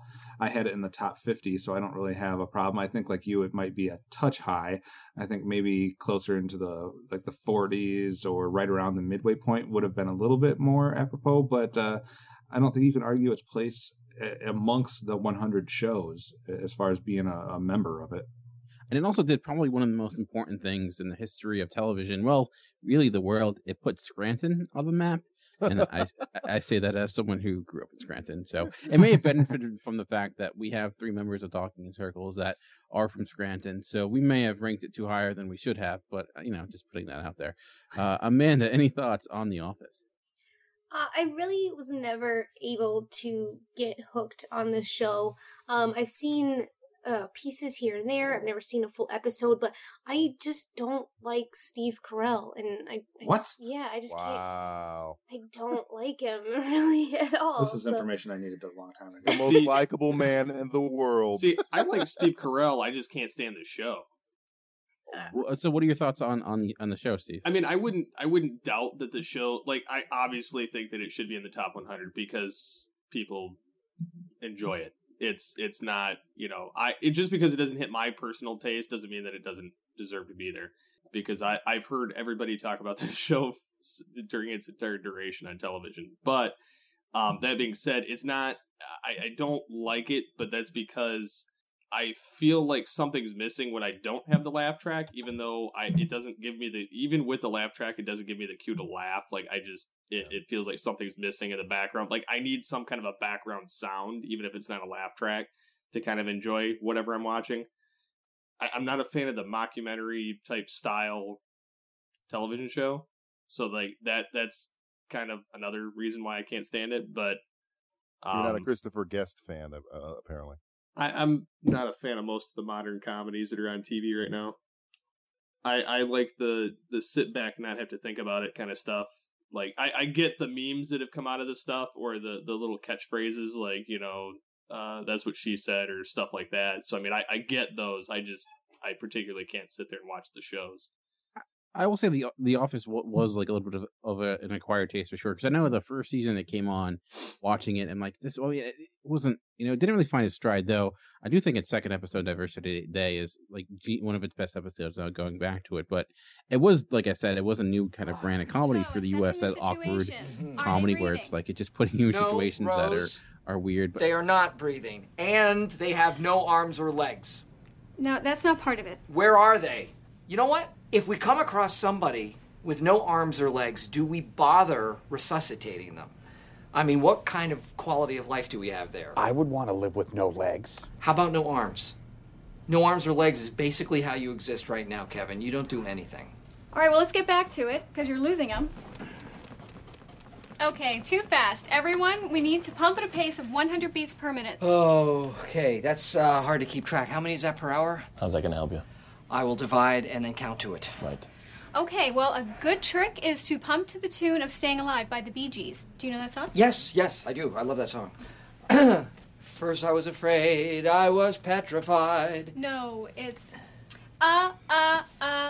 staying alive, Okay. Yes, staying yeah. alive. You were in the parking lot earlier. That's how I know you.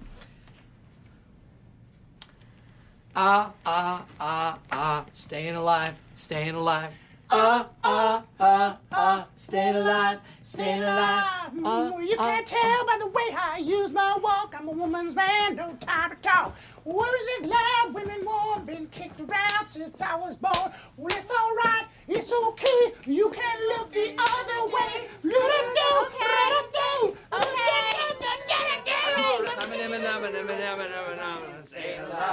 I also think like it ended up really. We talked about with Parks and Rec last week, building a lot of strong relationships with the characters. It wasn't as advert as it is with Parks and Rec, but there are small bits here and there, especially with like Steve Carell and Jim. Like even in season 2, like the boat trip episode near the end, they're just the small bits where there's just a nice little touches here and there where you do get. It's about finding the beauty in the small things in life. And in the last season was pretty bad, but it did lead to like one of my favorite finales, and I think it kind of made up for the fact that the last season and a half were not the most fantastic. Was it the last season the reason why it was so bad because Carell left? No, he left the season, and the last 2 seasons didn't have Carell, and the season after he left was actually pretty good, where Ed Helms kind of took the reins, and that's when Rabbit California came in and was the main character. But the last season, Ed Helms left and Minnie Kaling left, and they brought in a lot of new characters. They kind of had a weird thing going on with Jim and Pam that really did not work out at all.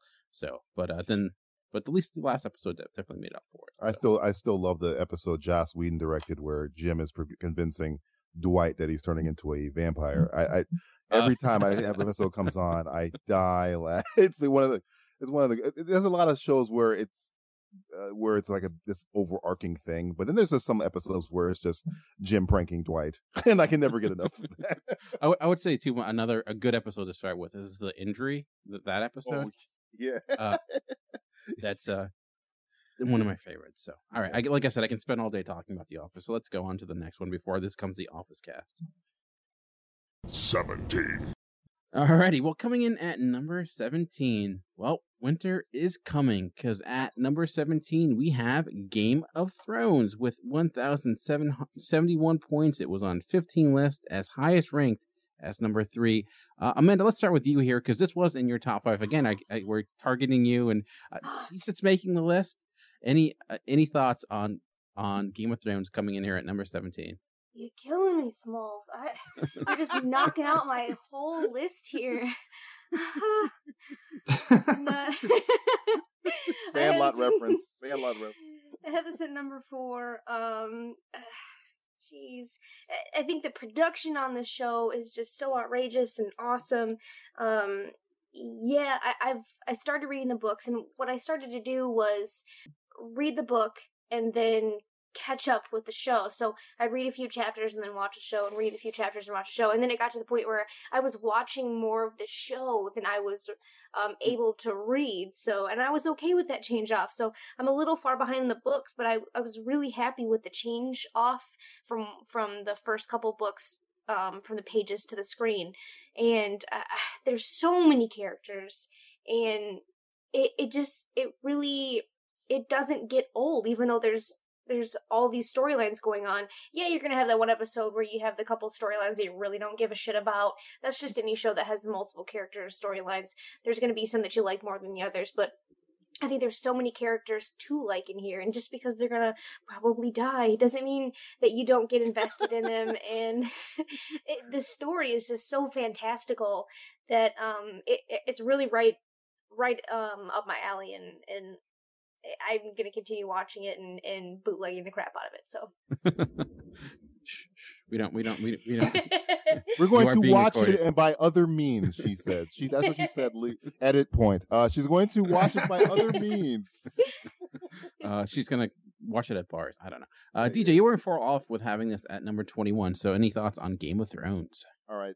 Game of Thrones has probably one of the most shocking moments in television history. And it's just a show filled with shocking moments, great characters. It made Dungeons and Dragons type stuff actually like mainstream, which is unheard of. The nerds are taking over. Because that movie didn't do the franchise any good. So Jeremy Irons really brought it home on that one. But I'm at the point now, if I'm talking, I'm giving it its laurels because the first couple seasons I absolutely love.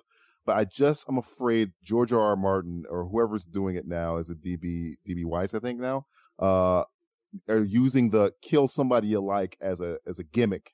I don't want it to be a gimmick. I want it to be part of the story. But right now, especially the last season, which everybody started to, everybody loved, it's starting to feel like a gimmick. Because after situations like the red wedding and the purple wedding, I'm like, all right, that was crazy. That was great.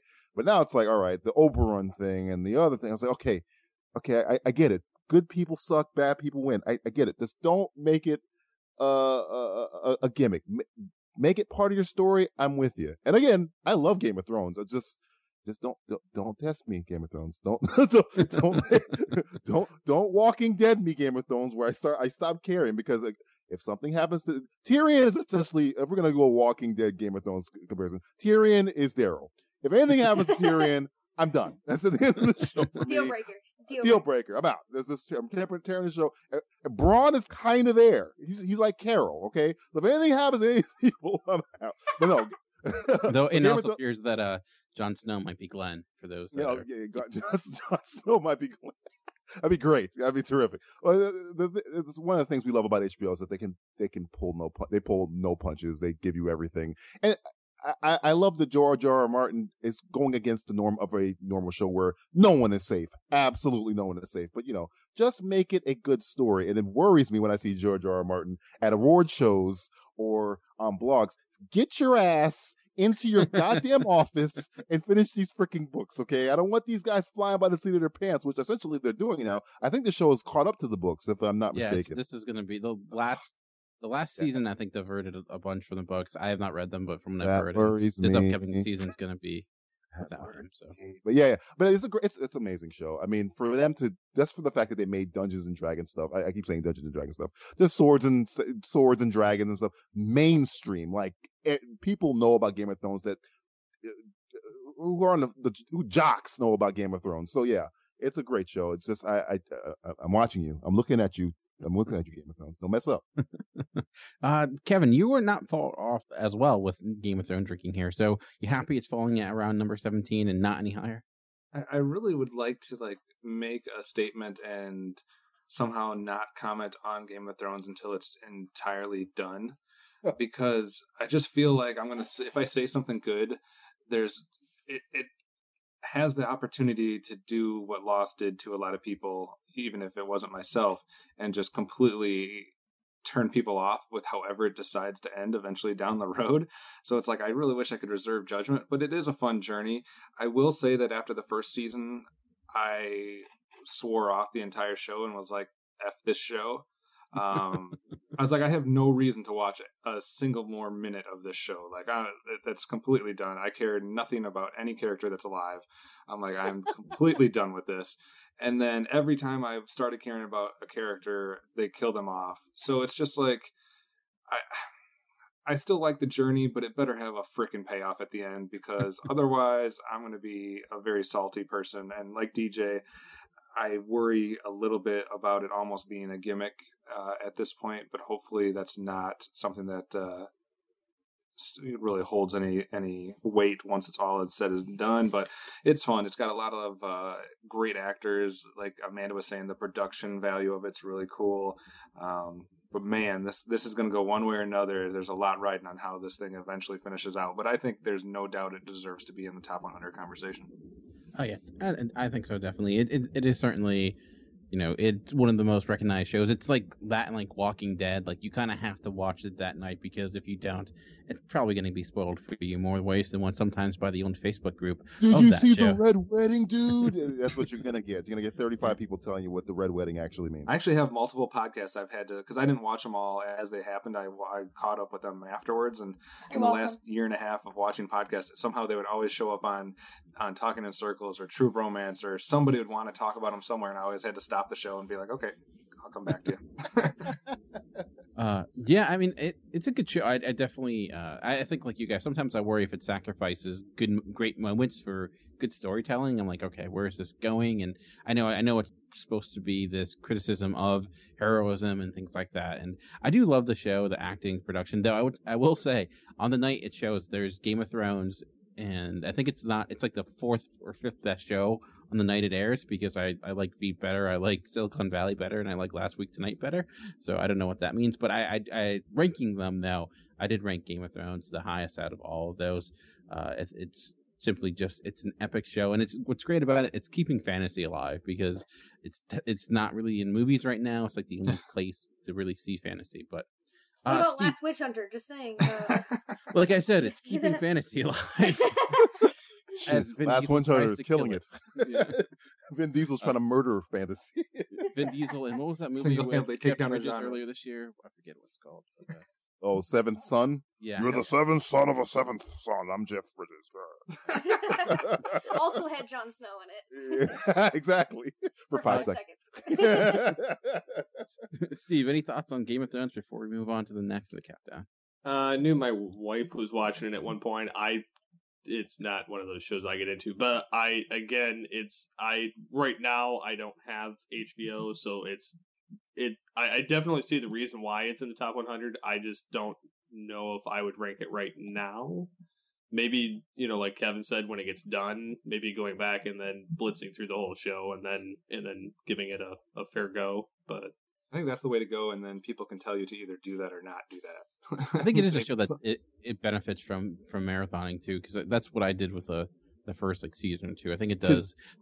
There's so much going on, and that's by the first 5 seasons. Yeah, because by halfway through the season, I'm like, oh yeah, that's that character, because it's like there's so many characters. I don't know anyone's names. I'm like, oh, a new character, and hierarchies, and well, and like my wife, she lost interest, but that's because she, in between waiting between seasons, she forgot what happened, and she's like, I didn't have to rewatch the whole damn show, so forget it. It's one of the few shows where I will watch the previously on just right. Alrighty, well, let's move on to the next in the countdown, and someone's number one is going down. 16. Yes, like I said, we're having another person's number one go down at number 16, and it's actually mine. Coming at number 16, we have The West Wing. It was on 17 list, as high as ranked as number one, as I mentioned, with 1,132 points. So we're getting up there in points more and more. DJ, you are another one ranked as rather high. So before I go off on my diatribe, I'll let you speak on your thoughts on West Wing.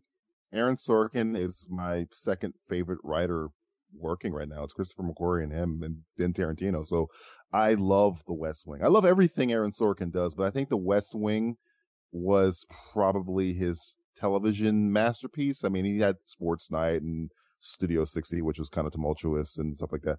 But West Wing, I mean, Martin Sheen. I mean, everybody on the show was amazing, and there's where the walk and talks came from. It actually got me into politics, because I was a notorious I don't give a crap about politics at this time. But when I watched The West Wing, I loved it. Yes, and every character on that show, from Rob Lowe to Bradley Whitford to Allison Janney, I mean, it's just from Dule Hill. It's just great performances by everyone, and the writing was top notch. I know he kind of left near the middle of it. He had end of fourth season. He had some problems, but I mean, if you have any doubt about the writing caliber of an Aaron Sorkin, watch the first episode of The West Wing. And just watch, I think that's the episode where he takes down the religious lady and she doesn't stand. That's the second episode? No, that's later on. That's later. Season, I want to say season 2 or 3. And there is a taking down of a religious person, but it's not that one.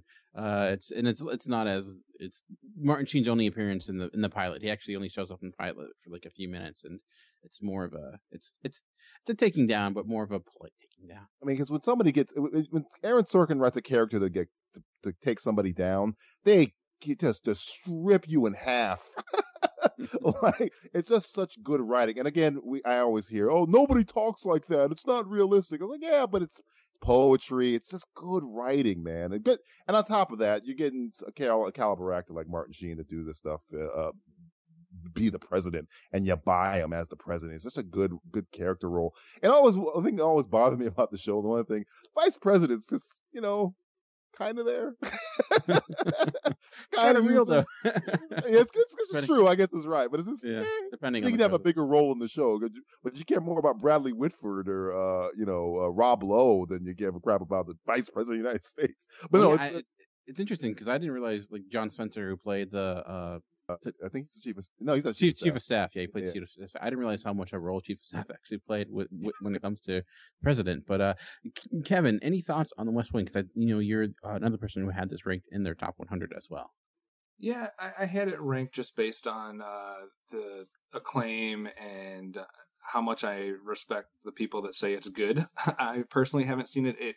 Along with 24, West Wing kind of came out at a time where I just wasn't watching a lot of TV. I was graduating in high school. I was off in college. I was getting way more into movies, and I just kind of missed a lot of that little chunk of time of television. So I didn't see much of West Wing or 24, but I was at least conscious of the impact they had, the ratings they had, the awards they had, the followings they've had. So I did rank both of them real close together. So I think it's fitting to be on the countdown, but I can't intelligently say where I would place it.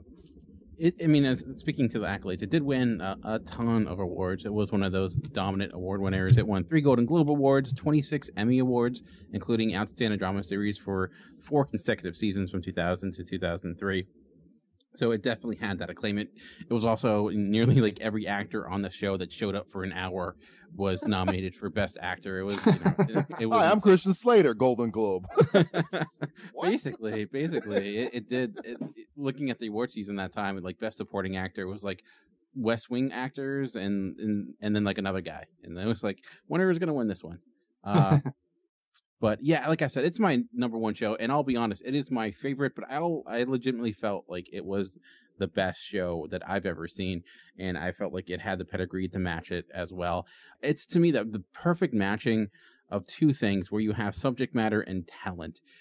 Aaron Sorkin's writing fits so perfectly within this type of storytelling because, yeah, he does happen to write in an intellectual manner, fast-paced, a lot going on, and what better place to do that than the epicenter of the world inside the White House, and also with his background as a person who has written stage plays.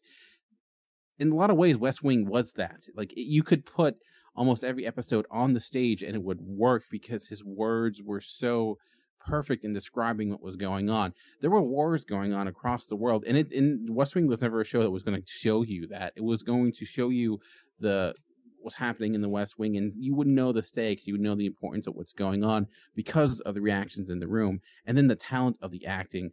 Martin Sheen, he was super presidential. He had that Kennedy-like vibe. Sustaining hope in this winter of anxiety and fear. More than any time in recent history, America's destiny is not of our own choosing. We did not seek, nor did we provoke an assault on our freedoms and our way of life. We did not expect, nor did we invite, a confrontation with evil. Yet the true measure of a people's strength is how they rise to master that moment when it does arrive. 44 people were killed a couple of hours ago at Kennesaw State University. 3 swimmers from the men's team were killed and 2 others are in critical condition when, after having heard the explosion from their practice facility, they ran into the fire to help get people out. Ran into the fire. The streets of heaven are too crowded with angels tonight. There are students and our teachers and our parents and our friends.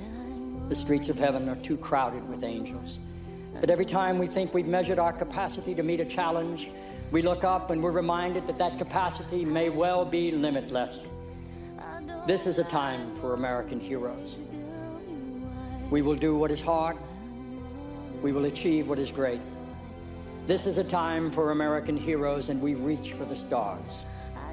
God bless their memory. God bless you. And God bless the United States of America. Thank you.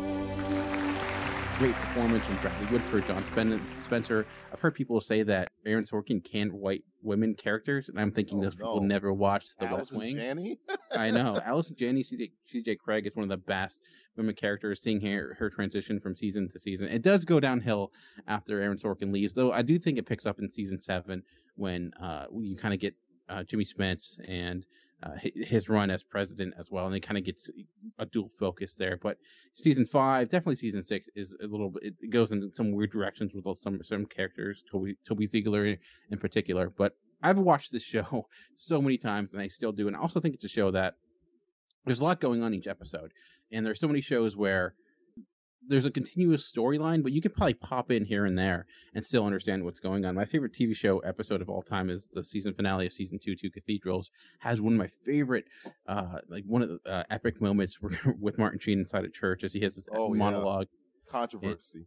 Yeah, and very much so. And what's great about it, half of it's in Latin, and it doesn't matter. There's no subtitles, but you understand the emotions that's there.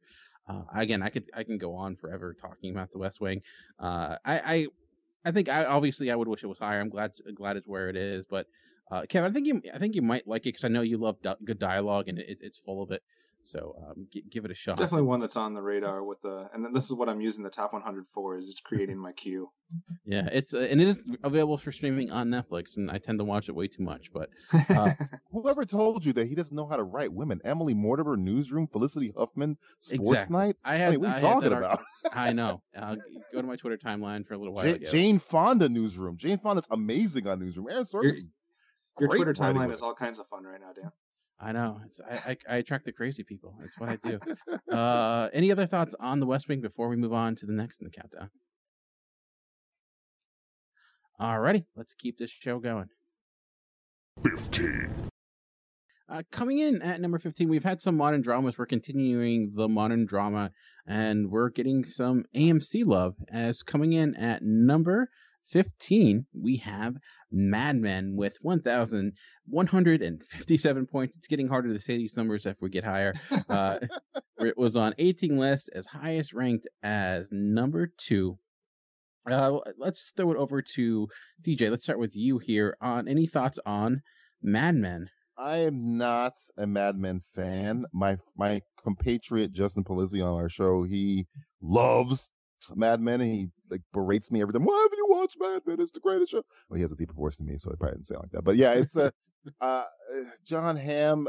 I've seen a couple episodes. I've never gotten into it. I'm not a big fan. The time period, it just never clicked with me. And I hear great things about it. And John Hamm, the episodes I did see, was good in it. And not January Jones, the other lady who's the main from Drive. I forget her name. She was okay. I just never got into Mad Men. Never my show. Kevin, any thoughts on Mad Men? Well, I should have told you to record what I said about West Wing, because you're going to have to play it 3 more times. So play it for Mad Men. You're going to play it at least 2 more times during the countdown. But it's, again, you can't deny the popularity, the acclaim, and I'm not at all surprised to see this in the countdown. I'd be interested to see how people think we get the order of these modern dramas in the top 25, either right or wrong, but I don't think too many people could argue its spot in the countdown. Yeah, and it has won it was actually the first we talked about with S.H.I.E.L.D. being nominated for awards and being a cable show. Mad Men was the first basic cable show to actually win the Emmy for Best Drama, and it did so. And also John Hamm won for Best Performance. The first thought that comes to my mind when I think of Mad Men is style, but it's style with substance. And oddly, it was when I first got a Blu-ray player, one of the first things I bought was season 2 of Mad Men, and I had season 1 on DVD. And the first thing I really appreciated because of Blu-ray was Mad Men, a TV show, but the vibrant colors, the way it would really represent that time period as well. And I would watch this show with my wife, and she would get so angry, so much so because of the way it would, women were treated at that time. She's like, how? I'm like, it's not, the show is trying to represent that time period. It's not, they're not saying it's the right thing to do. That's just, John Hamm likes to play around a little bit. It's kind of what he does. How do you think I feel? John Slattery's running around in blackface. I was like, what the hell is it? Exactly. It is true the time to a fault, but I do think it is just heavy drama in some of the best ways. I have not watched, I'm still trying to catch up with the last season, but from all around the characters and in just the evolution or de-evolution of Dom Draper as it goes on, and then the evolution of that of Peggy and their dynamic from throughout the season. And two, Kevin, I think you might actually like it too in the way it uses history as a backdrop. It doesn't use it a great deal. It's not in the forefront, but you'll see it affect how things go from, being the 60s, so Kennedy's assassination to Martin Luther King to boxing matches and things like that. So it definitely, I think, it makes you feel like you're seeing that genre or seeing that time period in a way that you really didn't see displayed in TV. So. All right. Any other thoughts on Mad Men before we move on to the next in the countdown? I give it credit for one thing. The trailers they have for the next episode, the way they put those together is pretty funny, where they don't give you any information. What they give you, like, what a person will say, like, one word, and it's just a montage of people saying, like, one thing. I thought that was pretty clever for a trailer for next episode. So you get to see, like, a taste of the episode, but you have absolutely no idea what's going on. Well, I think for the next in the countdown, we might be repeating Kevin's recording once again. 14. Alrighty. Well, coming in at number 14, we have another number one going down and another number one of someone on the countdown. DJ, you questioned it before. You asked when it was coming up. It's finally here. Coming in at number 14, we have The Wire with 1,159 points. It was only on 14 lists, so it's actually been on one of the fewest lists of the countdown so far, but those that ranked it rather high. DJ ranked it at number 1, and we also had it at number 1 for another person. I had it at number 2 as well. So DJ, I think we have to start again with you here, coming in at number 1. Thoughts on The Wire? Just like the show itself, completely underappreciated. For a show this amazing that it didn't get any. Did it get any Emmys? No. It got nominated, but it never really won any major awards.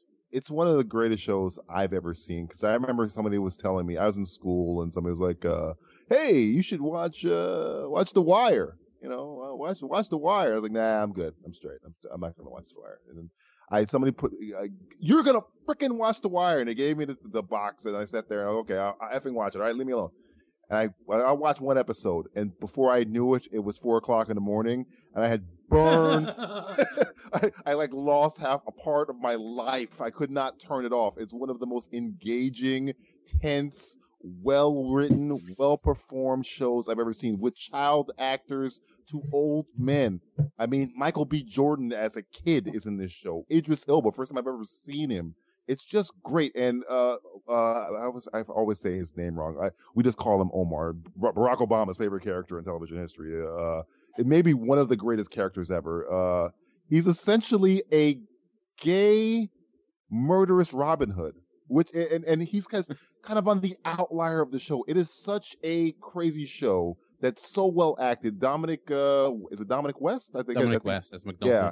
Also great, and we were talking about Daredevil earlier, where you get to see the way this city, I'm pretty sure it's Baltimore. It's definitely Baltimore, yeah. Yeah, I don't know if they ever say it, but how the city, these different aspects of crime and order and law work for the heart of the city. It's such a well put together show that reinvents itself every single season, where one season we're following mostly the cops and sometimes the robbers. The second season we're following the robbers and sometimes the cops. The third season we're following the port or whatever the hell. And it just I might get that order wrong, but it's just such a good show when everybody on there brings their A game. I mean, and this moments that I don't want to spoil it if you haven't seen it, but there's just the Muslim, the Omar, if you shoot at the king, you best not miss. There's stuff that's going on in that show. It's so good. And the fact that it never got an award for writing, it's so good. Such a good show. Taking what you want when you want it. Willing to use violence when your demands aren't met. This is who you are. Why should we believe your testimony then? Why believe anything you say? That's up to y'all, really. You say you aren't here testifying against the defendant because of any deal you made with police. True that. That you're here because you want to tell the truth about what happened to Mr. Gant in that housing project parking lot. Yep. When in fact, you are exactly the kind of person who would, if you felt you needed to, shoot a man down on a housing project parking lot and then lie to the police about it, would you not? Hey, look, I ain't never put my gun on no citizen. You are amoral, are you not? You are feeding off the violence and the despair of the drug trade. You're stealing from those who themselves are stealing the lifeblood from our city. You are a parasite who leeches off just like you, the culture of drugs. Excuse me? What?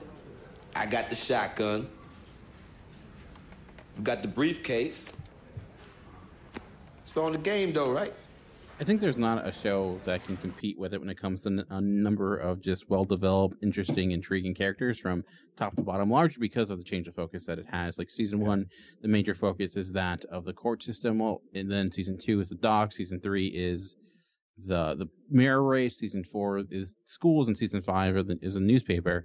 And also, I'll admit that being a Baltimorean, or ever being someone who's a resident of Baltimore and taught in Baltimore, sometimes season 4 gets too real. Get a little PSD watching it at times. I'm like, yeah, I've been there. Yeah. I know exactly what that is. And for me, what makes The Wire such an amazing show, there's a lot of things. It's the details, it's the authenticity, where it feels like, okay, this is people that get it. This is people who were there. It has a number of amateur actors that really bring something new to that cast. David Simon is, a guy who definitely has his time in Baltimore and knew the people, knew the cops. There are a lot of cops that are actually on that show as well that really speak highly of the way he portrays that lifestyle. And I think too, it's not a phony bone, and it's about everything feels genuine. And yeah, and similar to Game of Thrones, where there's a couple true villains, but in The Wire, it's really just giving you an understanding of where everyone's coming from and kind of just showing you the mess everyone is in, and it really presents it in an interesting way. I will say, those that go to watch it, it is methodical with its pacing. It takes a while for things to happen because it's representing a system where it takes a while for things to happen.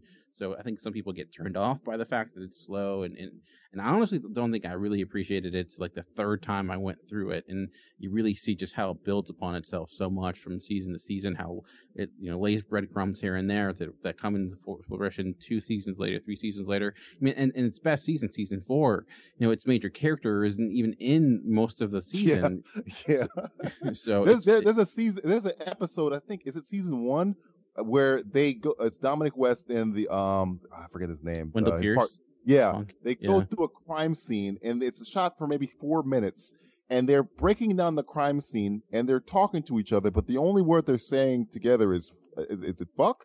I think the whole it's 4 minutes long, and they figure out the entire crime by just going fuck. The whole crime scene. And it's the way they shot it, they wrote it. I guess they wrote it really funny because it's just one word. It's just I've never seen a scene like that before. It was just amazing. Great show. That's part of it too, because there's always a little sense of humor in there too. Like there's a lot of high drama, but there's always a little sense of humor. But Kevin, I know it's a show that you're not super familiar with, but you did rank it. Any thoughts on The Wire before we move on to the next in the countdown? Well, I think it's interesting because I had The Wire, The West Wing, Mad Men, and 24 all within 6 rankings of each other. And we've seen 3 of them back to back. So you can just cue the clip and we can move on. All right. I will do that. The beauty of editing. All right. Well, I think there's always those big surprises that show up. And I think not many people would have thought this show would make the top 20. But I think people are going to be happy with it for the most part. We'll see. 13.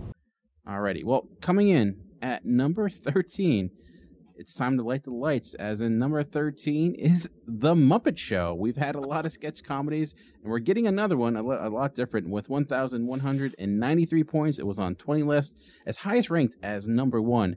What's kind of interesting, though, about the Muppet Show is that it's on 20 lists. It's the most lists we've got so far, but no one ranked it minus 1 or 2 people really, really high. It's really a show that benefited from a lot of people ranking it. that's why it fell here. Steve, let's start with you here. Shocked to see the Muppet Show so high, falling here at number 13?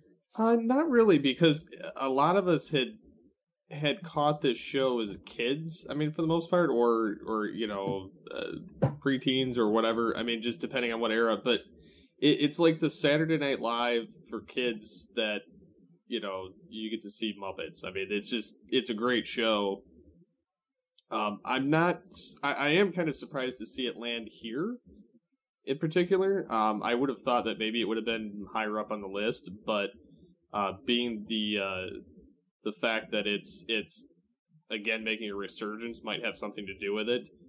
But no, I mean, I'm kind of glad to see the show up here. Mike, any thoughts on the Muppet Show? The Muppet Show was amazing. It just really, really is.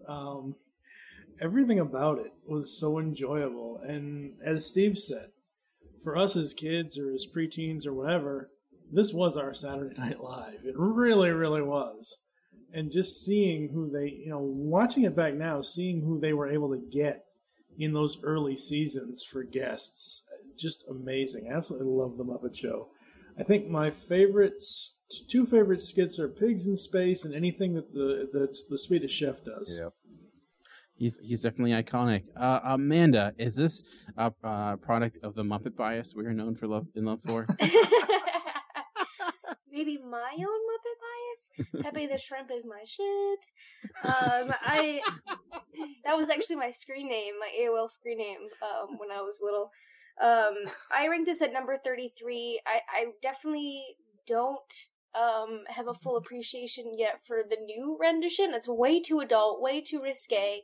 I love holding on to the nostalgia of the more wholesome, less mean-hearted, slutty version of what it is now.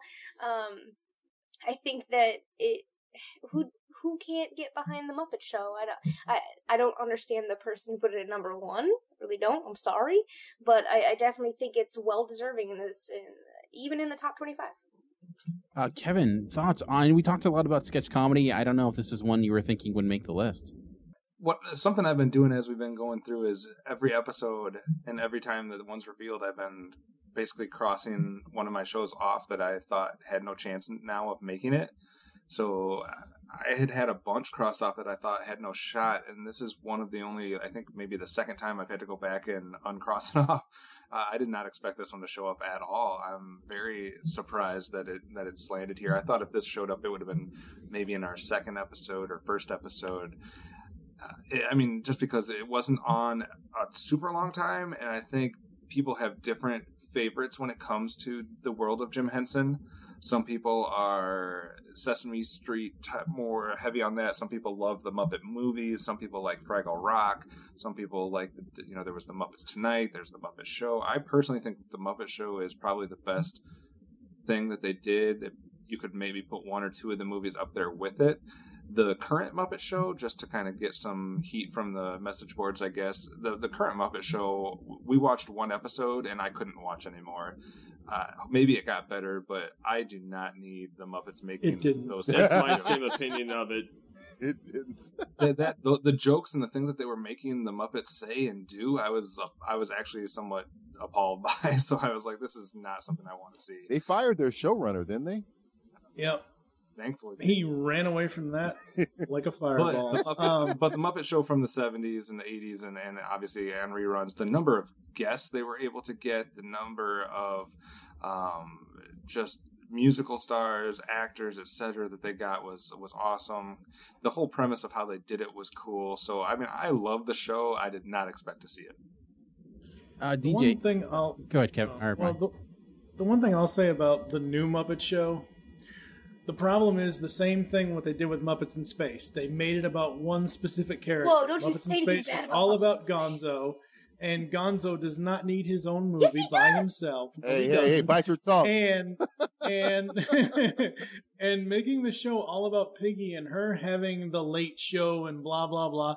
The one thing the new Muppet Show gets really, really cool in the beginning is the homage to the original intro in the end where Kermit says, oh, time to get things started. And then you hear the little doot, doot, doot, doot, doot from the original theme song. But the original Muppet Show was just amazing. Build a jacuzzi and they will come. DJ, any thoughts on the Muppet Show? You guys have pretty much said everything I can think of. I remember hearing someone a long time ago, I think it was when Jason Segel brought the movie back, and they said, the Muppets in general are an ultimate good. And I always love the Muppets because, and I love any kid show that treats kids not like idiots, and the Muppets never did that. I mean, I guess Pixar's kind of the new generation of that, where they make products for children that adults can enjoy, and the Muppets were kind of a product for children that adults could enjoy. I love the Muppet Show. I'm very giddy. It's this high. I'm not sure where I can't remember. I'm pretty sure I had it on my list. I think so. Yeah. So yeah, Muppet Show's great. I'm happy it's here. Dan, you nailed this one 100% when you said nobody's going to expect it, but everybody's going to be happy about it. Yeah, it's great. I love it. I'm sure someone will message George will not be a fan of it, but if you don't like the Muppets, you're dead inside. That's all. You're dead. You're a black-hearted person. And I could see the argument that it's too high, definitely. But again, it's one where it just benefited from the fact there is so much universal appeal for the show, because really there was one person that ranked it high, and then everyone else was around the 50s, 30s or 40s or below. It's just that it was on 20 lists, and because of that, it got ranked at number 13. So yeah, I was actually surprised when I was making the list. I'm like making sure I'm getting this one right. I'm like, all right, that's exactly what I would put after The Wire and West Wing. And oh yeah, of course. You know what? If we saw like an updated Muppet Show that would do like a skit like that, I mean, oh my God, I want Kermit as Omar so bad. I'd see Animal's more of an Omar, I would think. Yeah. That's true. Yeah, that's true. All right. Well, we are getting into one more to the top 10, and well, we'll see. I mean, this is where it's going to get really tough, because it's shouldn't be a question of it belonging, but is it belonging in this top echelon? So we'll see what happens with our next in the countdown. 12. Coming in at number 12, it is daily, and it is a show. It is The Daily Show with 1,201 points. It was on 15 lists. Again, 5 lists less than that of The Muppet Show, but was ranked higher by more people. It was highest ranked as number 3. Let's see here. DJ, maybe we ended with you last time, so we'll start with you here this time. What are you thinking of seeing The Daily Show fall here at number 12? That's super high. It's actually exactly where you ranked it to. I know. I never thought. Sometimes I rank these things high because I just wanted to get the votes to get up, because I never thought anybody else would agree with me. So to be fair, I ranked it higher than you. I ranked it. It wasn't my top 10. I'm not gonna. But yeah, I was trying to get it some high because I thought it was just me, because The Daily Show essentially. Wasn't Jon Stewart ranked the most trusted newsman in the world at some point?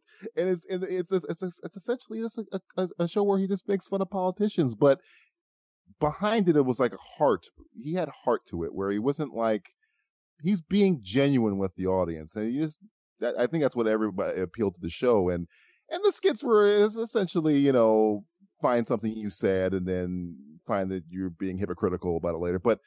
There's some moments on The Daily Show where John would talk to the audience and talk to the crowd and talk to people watching in a really genuine way. Anytime there was a tragedy or something like that, I would go to The Daily Show, because I know Stewart would put it in perspective that I might not get from Fox News or MSNBC or CNN. Jon Stewart would break it down to me like I was a 7-year-old. He would explain it to me like where I could understand, why did this happen? Well, sometimes things happen, and it's just a great way to show news to people that may not even give a crap about world events, politics, any of that stuff. And because it was firmly into cheek, and Jon Stewart wasn't as, let's say, sardonic as a Bill Maher, who's some people can take Bill Maher, some people hate Bill Maher because he's the I'm smarter than you guy. Jon Stewart wasn't the smarter than you guy. He's the I'm one of you, and he's along the ride with you in terms of your world as you're living in it. So yeah, Daily Show is great. Kevin, I know it was not on your list, and I know we get to these points where it shouldn't be if it belongs or it doesn't belong, but do you think The Daily Show belongs in the top 100? I can see an argument for it being in the top 100. What was it on, 21 seasons? 20 some. It started in 1998, if I don't believe it's Jon Stewart was on for 16 years on the show. Yeah, good Lord, that's some staying power. And I think there is something to say for its brand of what it was doing and kind of the intelligence of what they were doing. I don't have a problem with it being in the top 100. I expected to see it, especially after we talked about the couple shows last episode, Colbert and with Letterman and Johnny Carson. So I think it's probably the most intelligent out of all of those shows, maybe. So I don't have a problem with it being in the top 100. I don't think I'd put it quite this high. I think I'd probably put it on the other side of 50. But I think it's, like you said, you can't argue that it belongs somewhere in the top 100, I believe. Steve, any thoughts on The Daily Show? You also had this ranked around a little lower at 30, but do you think it's too high, or are you happy with its placements? What are your thoughts?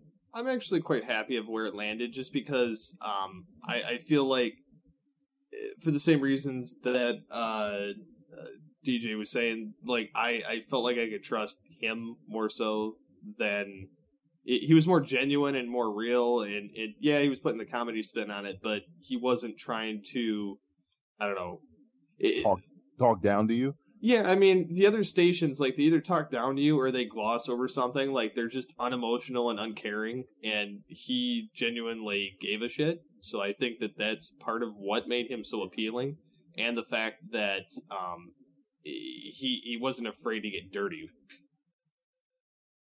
No, he would get dirty more ways than one.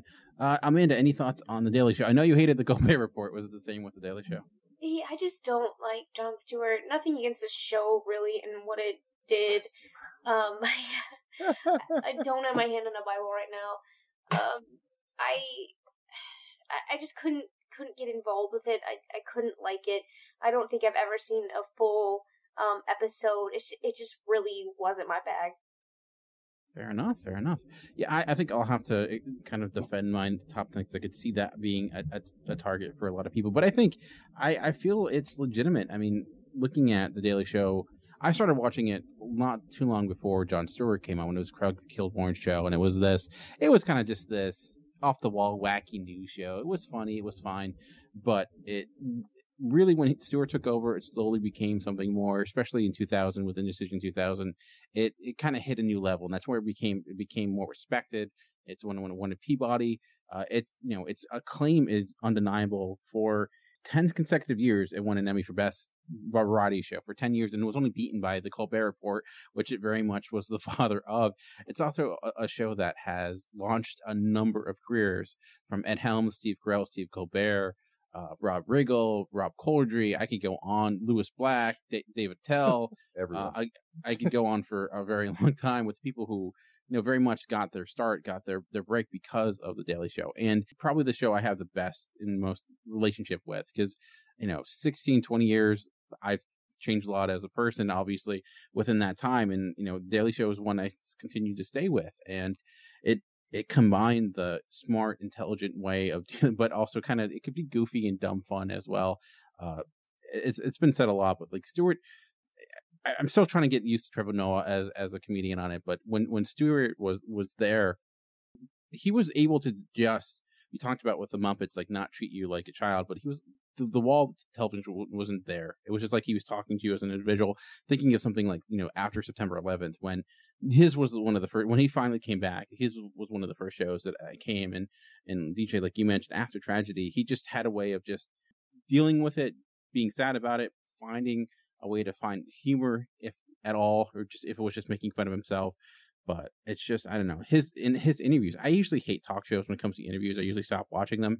At times, some of his interviews are pretty bad when he's interviewing someone from some, like Hugh Grant, because of some TV show or movie he has coming out. But when he's doing a political interview, or he's interviewing one of his comedian friends like Dennis Leary or something like that, it's usually a lot of fun. And he is, when he cares, he's in a fantastic interview. Like, he had the interview not before he left with the New York Times reporter regarding the war in Iraq, the Iraq War interview, and like, it was one of the best interviews of that topic, and it came from The Daily Show, a comedy show. So I don't know. I can go again, similar with The West Wing, and go on forever talking about The Daily Show. Some may argue it's too high, but I think its legacy is only going to gain, and who knows what's going to happen now that he left. I think Trevor Noah is still kind of finding himself a little bit with it, but I think it's in good hands. So All right. Any other thoughts before we move on to number 11? All righty. All right. Let's move on again to the final one before we get into our top 10. 11. Again, this is where we're getting into those that belong in the top 10. I'm really curious about a number 11. I think some may argue it should be higher. I don't think anyone's going to argue it should be lower for the most part. But coming in at number 11, we have The Sopranos with 1,205 points. It only beat The Daily Show by 4 points. It was on 16 last. It was number one for one person, another number one going down. DJ, let's move over to you on this one. Any thoughts on The Sopranos? I saw the first 3 seasons of Sopranos and I dropped. For me to get into a gangster show, I mean, and again, I know The Sopranos is one of the most acclaimed shows that I've seen in my generation. It's just, it kind of lost its way for me. But I mean, James Gandolfini, God rest him, he was great on that show. Elaine Barrago was great on that show. It's just, I think it picked up near the end, but I kind of fell off in the middle of it. But it's the first season, I loved it. I was like, oh, this is like, I'm watching like a Goodfellas show. This is great. But I think, what was the season where Joey Pants came on board? Season 3, yeah, I think. that was the season where I was kind of like, I don't really. See, I loved it because he came on. I thought he was a cool character. He was the one that was obsessed with Gladiator, if I remember correctly. Yeah. But yeah, I mean, it no matter what, I'm very particular in certain things where I might get complacent about a show, but I know it was a great show. The first season I loved, and James Gandolfini, any episode I turned on, he was the show is probably going to define his career. Is that character, Tony Soprano. It's amazing. So that performance. So yeah, Sopranos is one of the greats. And I think HBO is already on the map at that point, but man, it rejuvenated in a huge way. HBO was on the map, but Sopranos transcended it, launched it, whatever you want to call it. Sopranos essentially did for HBO what The Shield did for FX, with launching FX's original series. And The Sopranos was just so damn good, whether it's a gangster show or not, which obviously it is, but it's one of those things where there are certain shows that you have certain characters that you really root for, whether they're hero or villain. This was a show that basically broke all of that. It didn't matter if it was hero or villain, because you wanted to like Tony Soprano. You wanted to root for that character. And the show was just amazing. I remember my aunt, may she rest in peace, and my uncle, they used to watch this show every time it came on, every single week. That's all they talked about was Sopranos this, Sopranos that, and everything. This show was just amazing. And you're actually not too far off because you had it at 26. Do you think it's a little too high, or you think it's at a good spot? Is it 11? No, I think it's at a good spot. I don't know. I wish it was almost top 5, maybe at number 5 or 6, only because of the fact that it did so much and it affected so many lives. Like I said, my aunt and uncle could not, when it was airing, this is one of those shows, this is before the internet, all that stuff. But this was one of those shows that if you watched it the next day, you essentially had a family meeting to talk about, you essentially did a podcast before it was even a thing, just having a discussion with your other family members that watched the show. Yeah. I mean, this is one of those, I guess you could say, office water cooler kind of shows where every time you go into work the next day, everybody was talking about it. And the way they developed the character of Tony Soprano, the way they did Edie Falco's character, even the kids, Jamie Lynn Descala and, oh God, what's the son's name? I can't remember. Crap. He was in Daredevil, the movie.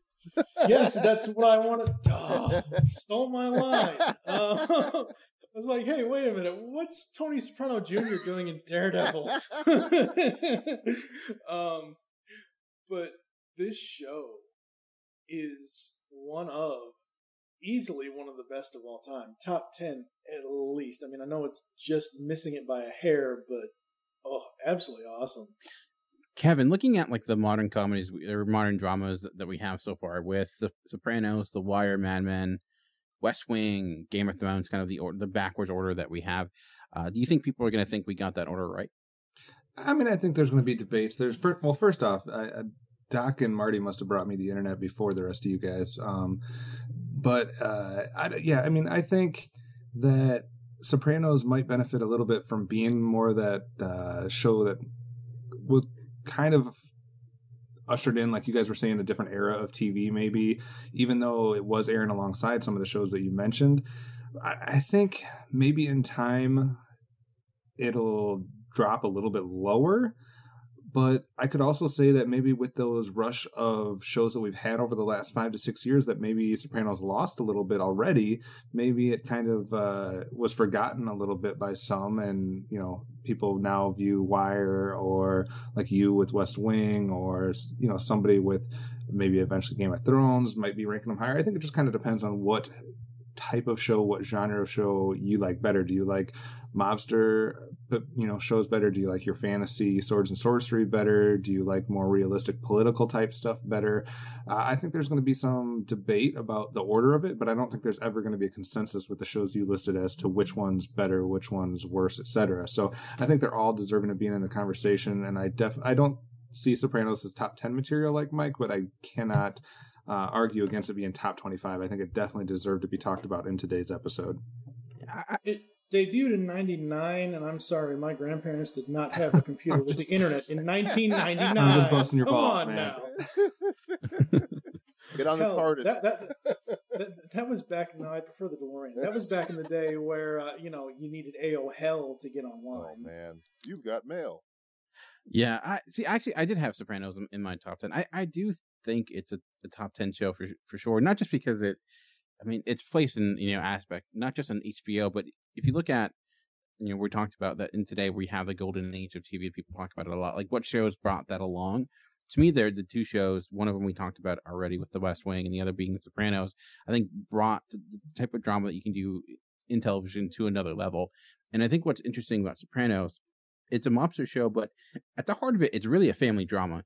At least for the early on, where it's really Tony Soprano trying to work out his issues with his own mother, with his kids, trying to have that deal with the dichotomy being a dad and also being a mobster, and having how they deal with it. And there's mobster elements as well, but I always found that to be the most intriguing. It's like watching a classic show from the 50s being a family show, but it's about mobsters or something like that. But in James Gandolfini is just such a legit actor. That guy is just a force.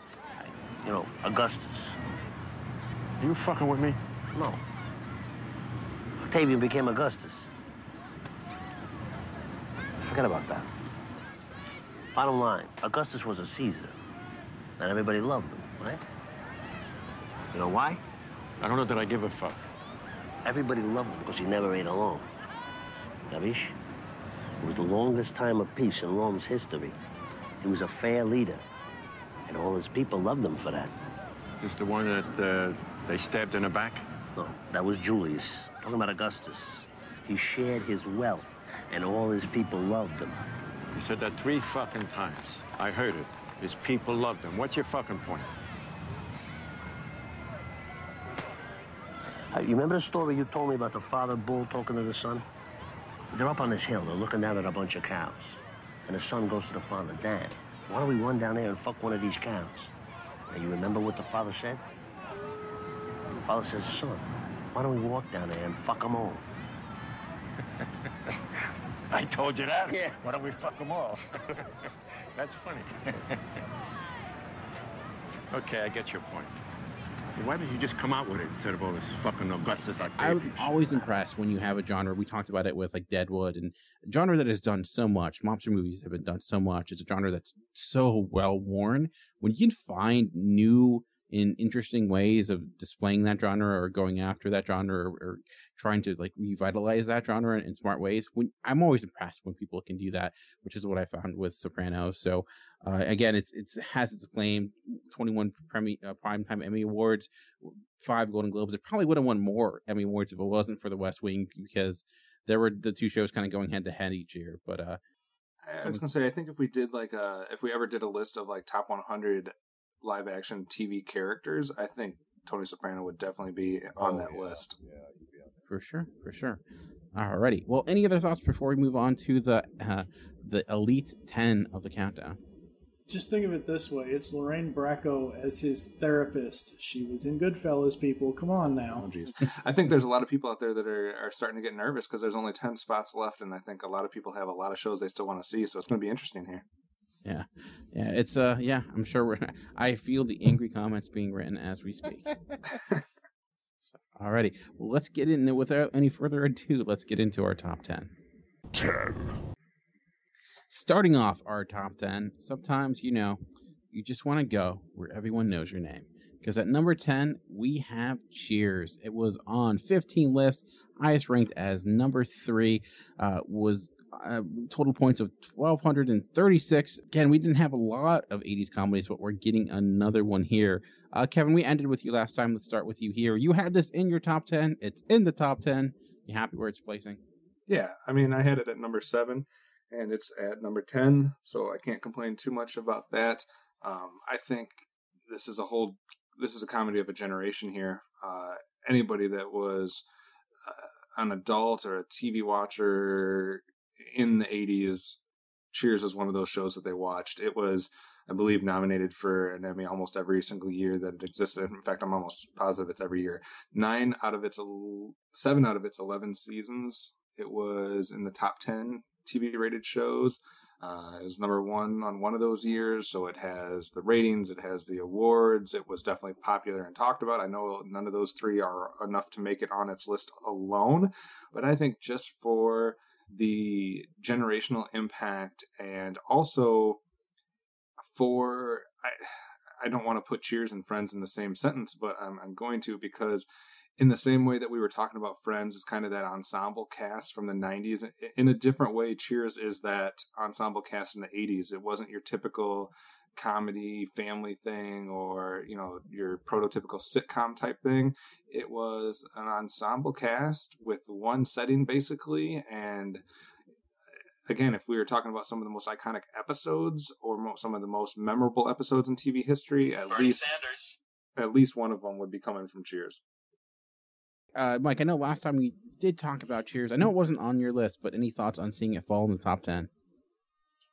It's well deserved. I mean, Cheers, for me, someone coming, being born in Massachusetts, and the whole bar thing was in Massachusetts, and Sam Malone as a character played for the Red Sox and all that. And what I didn't like about Cheers as it went on was the constant cast changes. I mean, I'm sorry.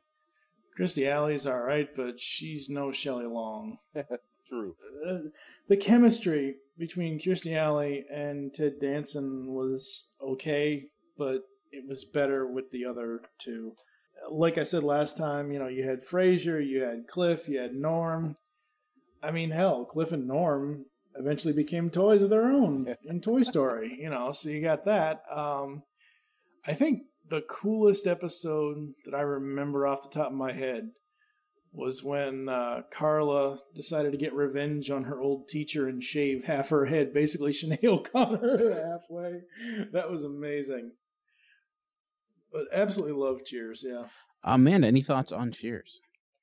Definitely before my time. What? I remember they were just at the bar the whole time, right? That's the only set that they had was just at the bar.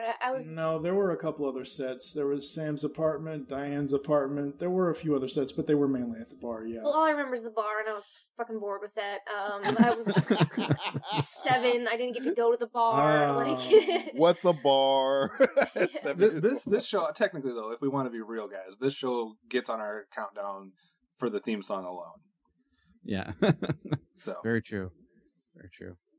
DJ, I know last week you talked about when we talked about Frasier, you weren't the biggest Cheers fan, but you have any issue with it falling in the top 10? I get it. I mean, again, like I said, if you're saying I'm a Frasier guy, and I was old enough to watch it. I was probably too young to get it, but when Frasier came out, I got that, and the whole love triangle thing with him and Frasier and Shelley.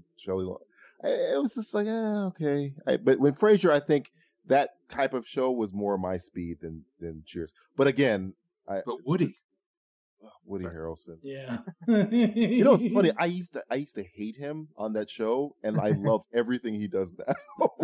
And Coach too. Coach was awesome. Oh, yeah. It was just never. It was never a show for me. But again, I get it. Cheers is like one of those staples. So yeah, I can understand. Yeah, in like Kevin mentioned, it was definitely a show of a generation. I had it at number 15, so I'm right here with this. I think it definitely is deserving. It was, again, an awards darling. It actually was nominated for 111 Emmy nominations. I think you just made that up. No, it's legit. All of the Emmys. It won all the Emmys. It won only 28 times, but it was nominated for 111. 7 million Emmy nominations. It's still getting nominated to this day. Today. They still nominate it. But yeah, and 31 Golden Globe nominations. It was highly popular. It was highly well received. So it is streaming on Netflix. For those who have not seen it, you can check it out. So unless you're bored with bars, and then maybe you won't like it. But I don't know. All right. Well, any thoughts on Cheers before we move on to number 9? Alrighty. Well, let's get into the next in the countdown. 9. Well, we started with the top 10 with a 1980s comedy, and we're getting even older with another classic comedy. Coming in at number 9, we have All in the Family with 1,246 points. It was highest ranked as number 3. It was on 17 lists. Kevin, you were the highest ranker of this, so I will start with you here. Thoughts on All in the Family? I mean, it's in the top 10. Can't get too angry, but thinking this should definitely be a top 5 show. Take it away, meathead. I don't know who that is that you're referring to, but no, I thank God we have this in the top 10. Good Lord, we would have had a hailstorm of anger and people coming after if this was not at least in the top 10. But I mean, again, as much as the Cheers is a generational show for the 80s, All in the Family is a generational show for the 70s. It ran the entire decade, basically starts at the beginning, ends at the end. A bunch of awards darlings as well, just kind of like Cheers. There's not many shows that can say that they were the number 1 rated show in the country 5 years, and All in the Family is one of those. Oh, well, come on, Irene. After all, it's a well-known fact. Men are worth more than women. Archie, have you been reading Playboy? No, Irene, the Bible. Bible? The Bible. And in the Bible it says, God made man in his own image. And he made women after, from a rib, cheaper cut.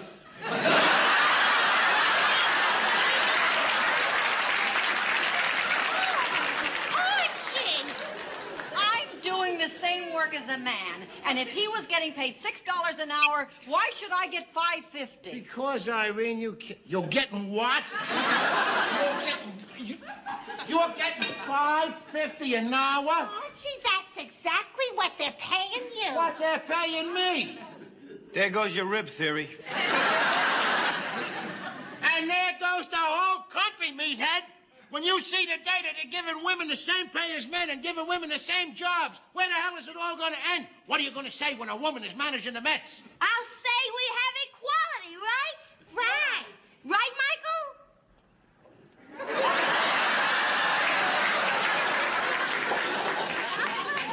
Let's think about that a minute. I don't need to say anything about All in the Family. Everybody knows what All in the Family is, knows why it deserves to be on this list, and I'm just happy that we have it in the top 10. I don't care which spot it's at. Yeah, I'm right there with you. It was funny because I watched a lot of classic TV growing up because my parents like to live in the past, but I was not I was not allowed to watch All in the Family. So it was because of Archie Bunker. He was a bigot, but he was also an amazing character, and definitely I would say it's the type of character we can't get away with today, but maybe we could with some TV. But I don't know, like you said, I am super happy it is where it is. It's within the top 10. Like I said, I had it at 5. There's certain things that we can do today with comedy that get away with, like cursing and whatnot, but when you get into like dealing with other issues, sometimes we're a little bit more shaky. So I don't know if you can make All in the Family today, but it's definitely a show that was certainly important for a number of reasons. You had spin-offs like the Jeffersons, so it has had a lot. You had a lot of other spin-offs after All in the Family, so it's It's had some revival series as well. Steve, I'll move over to you. You had this on your list, but you had it at the other end. So, what are your thoughts of seeing it here, falling in within the top 10? I'm glad it's here. I mean, it definitely deserves to be on the list. No matter where it's placed, I think that it's pretty iconic in and of itself, and most everybody's heard of it, so I really don't think that there's much to explain there. But yeah, I'm glad that it showed up. Yeah, it's like finding out Michael Jordan's in your top 10 basketball players of all time. If he was in the top 10 baseball players of all time, you might have. Yeah, there might be a problem there. Yeah, there might be a huge problem. He might be in the there. top 10 Chicago White Sox of all time.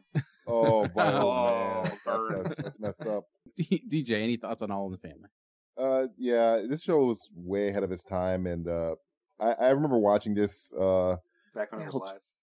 Yeah, back when I was 73 years old. No, the thing about this show is it makes you fall in love with this guy, and he's one of the most reprehensible people on the planet. Well, he's an asshole. But... Yeah, essentially, he's just a racist asshole, and I still love him, and this show kind of ruined Rob Reiner for me for a little while because I was like, wait, Meathead's directing this movie? I know, that's what everybody thought. Yeah, well, and then it was like Princess Bride, directed by Rob Reiner. Get me out of here! But no, it's such a good show. I didn't. I think I was more akin to. I was a Jeffersons fan, and the Jeffersons was a spinoff of this show. So, if you ever want to have a treat, just watch George Jefferson and Archie Bunker have a conversation. It's probably one of the funniest things you'll see. Amanda, any thoughts before we move on to the next in the countdown? Just going to preface this with saying, I don't care about the hate I'm about to give for this statement. Should have been Family Matters. Oh, come on. Yeah, you're gonna get the hate, so have fun. Steve, She's not serious, guys. Steve, get off the line, Totally Urkel. serious. Did she do that? He did that. He actually did.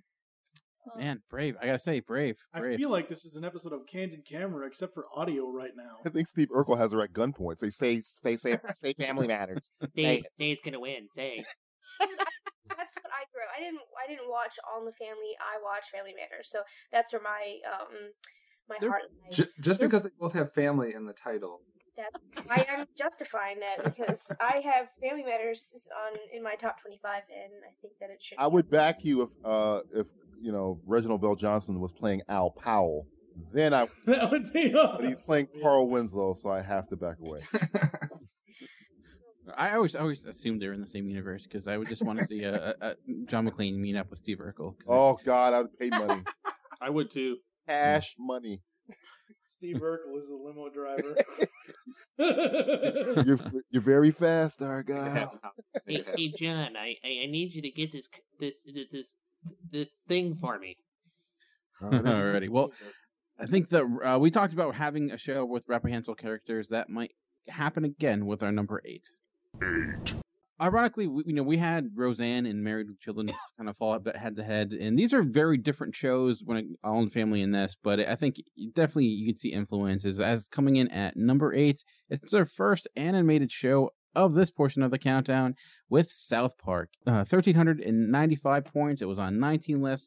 Didn't rank number 1 for one person. Amanda, you had this in your top 20 as well, so I know you probably would rather this be Family Matters, but what are your thoughts on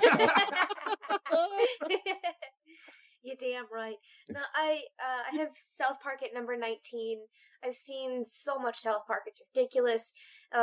There's a reason why there's so many seasons of the show. It's another one of those that tackles those sensitive topics or the now topics that everybody is talking about or curious about, or just too scared to bring up. Even making fun of fucking Canadians, love that. We do that. That's half our audience, FYI. Hey. But let's not talk about that. I think that there's a lot of controversy, of course, that surrounds this, but I always got a kick out of it. Baby Fox McGee's ex from the Pinewood Derby episode slayed me. That's one of the newer episodes, but I find a lot that I can always have fun with, and I'm not ashamed to know the words to Mr. Hanky the Christmas Pooh. Nothing to be ashamed of. Nothing to be ashamed of. Mike, any thoughts on South Park falling here at number 8? You think it's a little too high, or do you think it's what do you feel about South Park coming in our top 10? I remember when South Park first debuted, one of the biggest things Cartman ever said was, knock off that tree-hugging hippie crap. That was used at radio stations everywhere that week. South Park is a show that essentially takes pop culture, makes fun of it, and makes a lesson out of it all at the same time. It's very timely of a show. And like we said I think we said it either last time or the episode before last week, where even today they can take, you talk about, DJ, we talk about Law and Order ripped from the headlines. Yeah. It's exactly what South Park does. It's a comedy version of ripped from the headlines. Yeah, except they rip up the headlines. It's not ripped from, they rip them up. And they basically, like, the most recent episode that I had seen was the Yelp episode. I was like, oh my God. But everything that Trey Parker and Matt Stone, I almost mixed the names up again, everything they've done with the show is just absolutely amazing. Even if it is an animated show, it definitely deserves to be here. I don't watch it all the time. I catch episodes here and there. I used to watch it a lot, a few years ago. But if there's an episode with a really hot button issue, being lambasted, I will most definitely watch it. Definitely. Steve, any thoughts on South Park? I used to be an avid watcher of the show. I haven't recently, but that's because I don't have the channel. But I do see the critical acclaim behind it, and the fact that it's still ongoing, and the fact that they're the most timely with their information and stuff that they're hitting with the news or with the pop culture or anything else, because they produce a lot of episodes pretty much on the fly compared to Simpsons, where you'll have to wait 6 months for a payoff. Well, yeah, Simpsons, you wait 6 months for an episode to be animated. South Park, they get the episode done in 6 days. Yeah, turnover rate is freaking quick. Especially when half the voices are the creators.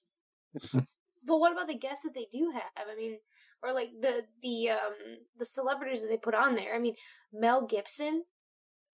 Do you guys remember Mel Gibson in this? Was that actually Mel Gibson? I know George Clooney was the dog. No, like, I don't think Mel Gibson was actually his portrayal. No, their portrayal of Mel Gibson. Oh yeah. That's not. There's no way that Mel Gibson would agree to do that. I was like, if Mel Gibson actually did that, I might turn my opinion toward it. He's too busy calling people sugar tits to really get in on it. This show is 1.5 seasons or 2 seasons away of beating Law and Order as far as the longest running primetime show. Law and Order, you better, because it's got 19 seasons at this point. Dick Wolf better get on top of that. Have a research. He's too busy in Chicago with Fire and PD and Mad. DJ, it's not too far off from you. You rank South Park, so thoughts on it seeing here at number 8? A show that's this offensive and mean-spirited and just in your face, not giving a shit, and still this smart. It's crazy to me. I mean, I attest, for me personally, it has one of the funniest jokes I've ever heard, which is the Naggers joke from Wheel of Fortune. I laugh every single time, and it's not just the payoff, because the payoff is perfect. It's the black cameraman who leans over when he's waiting for Stan's father to say it. It's just so the show, every time I think they're just making like poop jokes or shit jokes.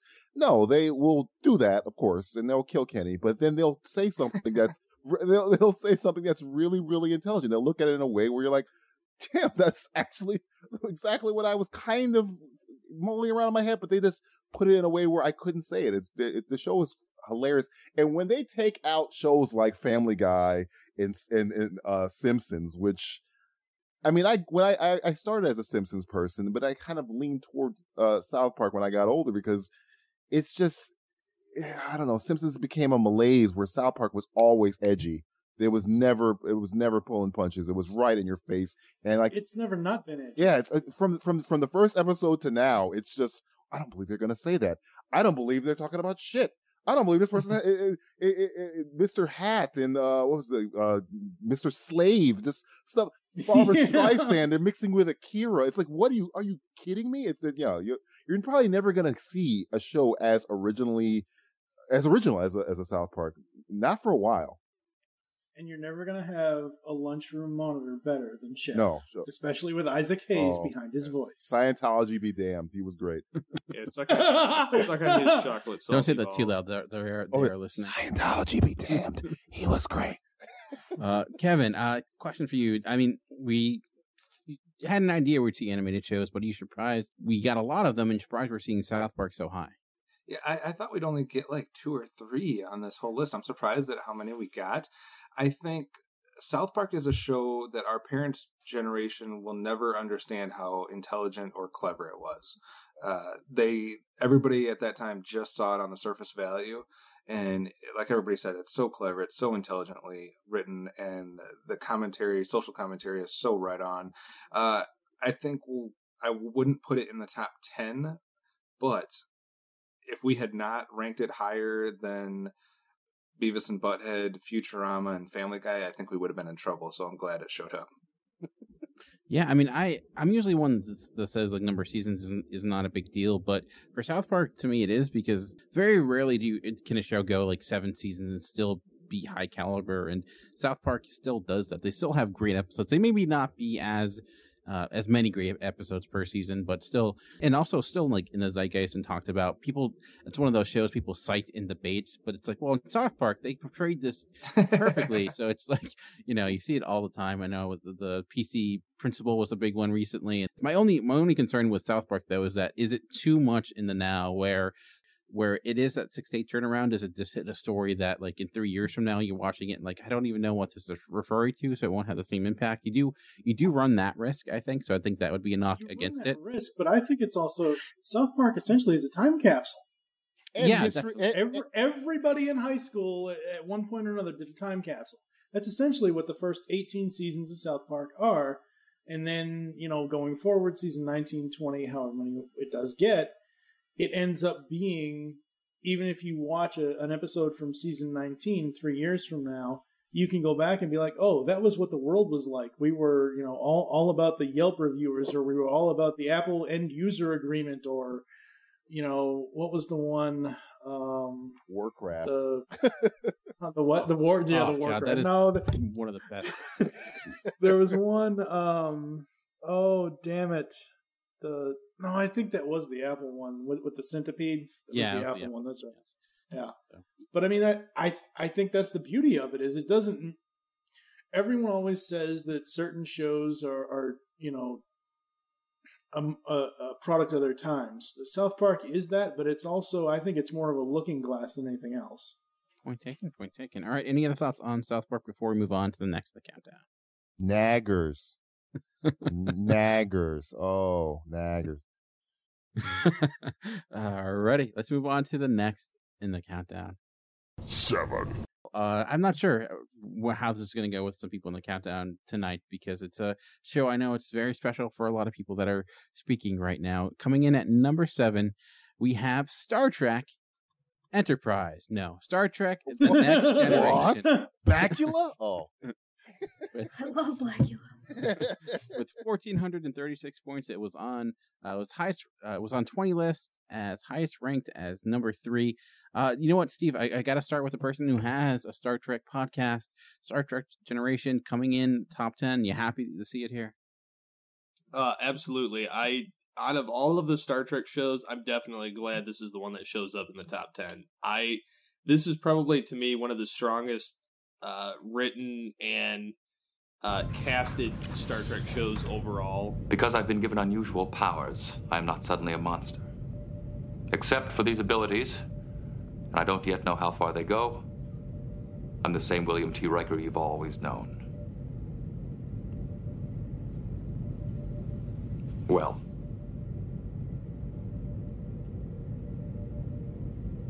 Everyone still looks uncomfortable. Perhaps they're all remembering that old saying, power corrupts. And absolute power corrupts, absolutely. Do you believe I haven't thought of that, Jean-Luc? And have you noticed how you and I are now on a first-name basis?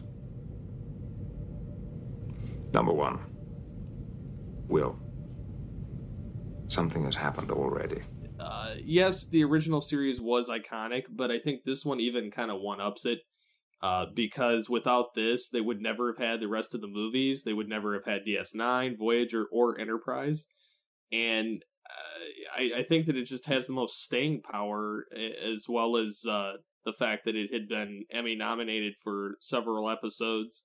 I think it won for a couple of them, like Best of Both Worlds. But I find it the most intelligent and uplifting Star Trek show out of all of them, because it's just a lot of it's the cast and the writing. Kevin, I know you're another huge Star Trek fan. This was in your top 10. Happy to see it fall here at number 7. Yeah, I'm super happy that it's in the top 10. I'm actually shocked that 20 people had this on their list, because I always thought that Star Trek was something that you either liked or there was a lot of people out there that didn't really care for it. So I'm happy that 20 people listed this. I definitely think it deserves to be in the top 10. It definitely deserves to be way higher than the other Star Trek entries that we already had in the top 100. And I guess my biggest argument in support of this is not those modern action and drama shows, notwithstanding that I mentioned that I haven't seen enough of, like The Wire and West Wing, etc. I can't comment on those, but out of all of these other shows that we're talking about, this is probably one of the most intelligently written shows that we're talking about. I mean, the storytelling that they do, the concepts that they tackle, the metaphors and analogies and stuff that they draw to different, how they relate it to different things in life are really great. Like Steve said, the characters, you can't bet against Patrick Stewart. I mean, are you kidding me? So there's just a lot to love about this. And one thing that it did do is it was, for the most part, pretty consistent. I mean, any show that's on 7 seasons is going to have a stinker episode here or there. But overall, it didn't seem that it ever really had like an entire season where you're like, well, that season kind of was in the toilet. It was pretty high caliber throughout. So I'm super happy that it's top 10. I mean, I know when we talked about the original series, you said you're a Picard girl, so are you happy to see Picard in number 7? Yeah, I'm not surprised to see it in the top 10 here. I've got it at 21 just because I don't remember too much about individual episodes, but it definitely stuck with me. I remember the look and the feel, and how much I was engaged and how much fun I had with it. So I'm glad to see it here, and no surprise that it made its way to the top 10 in a geek-centric list. Reading Rainbow represented. Sorry. Take a look. I combined those. That's why it's so high. Not really. I did not do that. Don't. I don't think I did that. You did. Mike, thoughts on Star Trek: The Next Generation? This was my first Star Trek show as a kid in 87, 88, and I had seen a number of episodes over and over and over again. It actually took Steve, we were trying to get done, and we will eventually get it done eventually. We're trying to do a movie spotlight on M-Wire for the Star Trek films, and he told me to... Which episode was it that you told me to go watch? The one with Scotty? What's the episode called? I don't know. I'm not the... Yeah.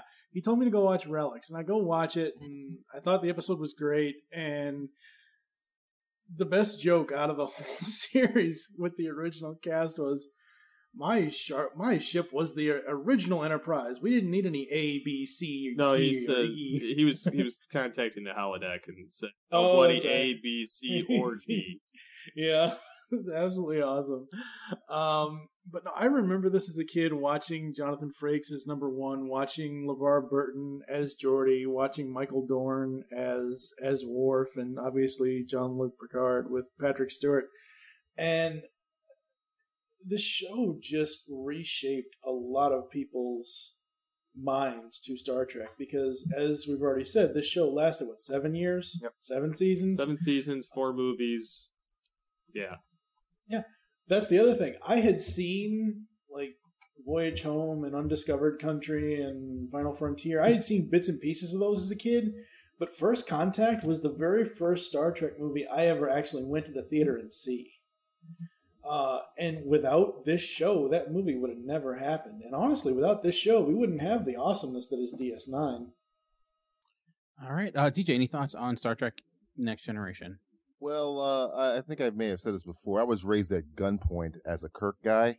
My stepfather was like, "You'll like Kirk. You're gonna fucking like him." But as and I got older, I started to appreciate Picard because at first I just thought he was he's the old stick in the mud guy.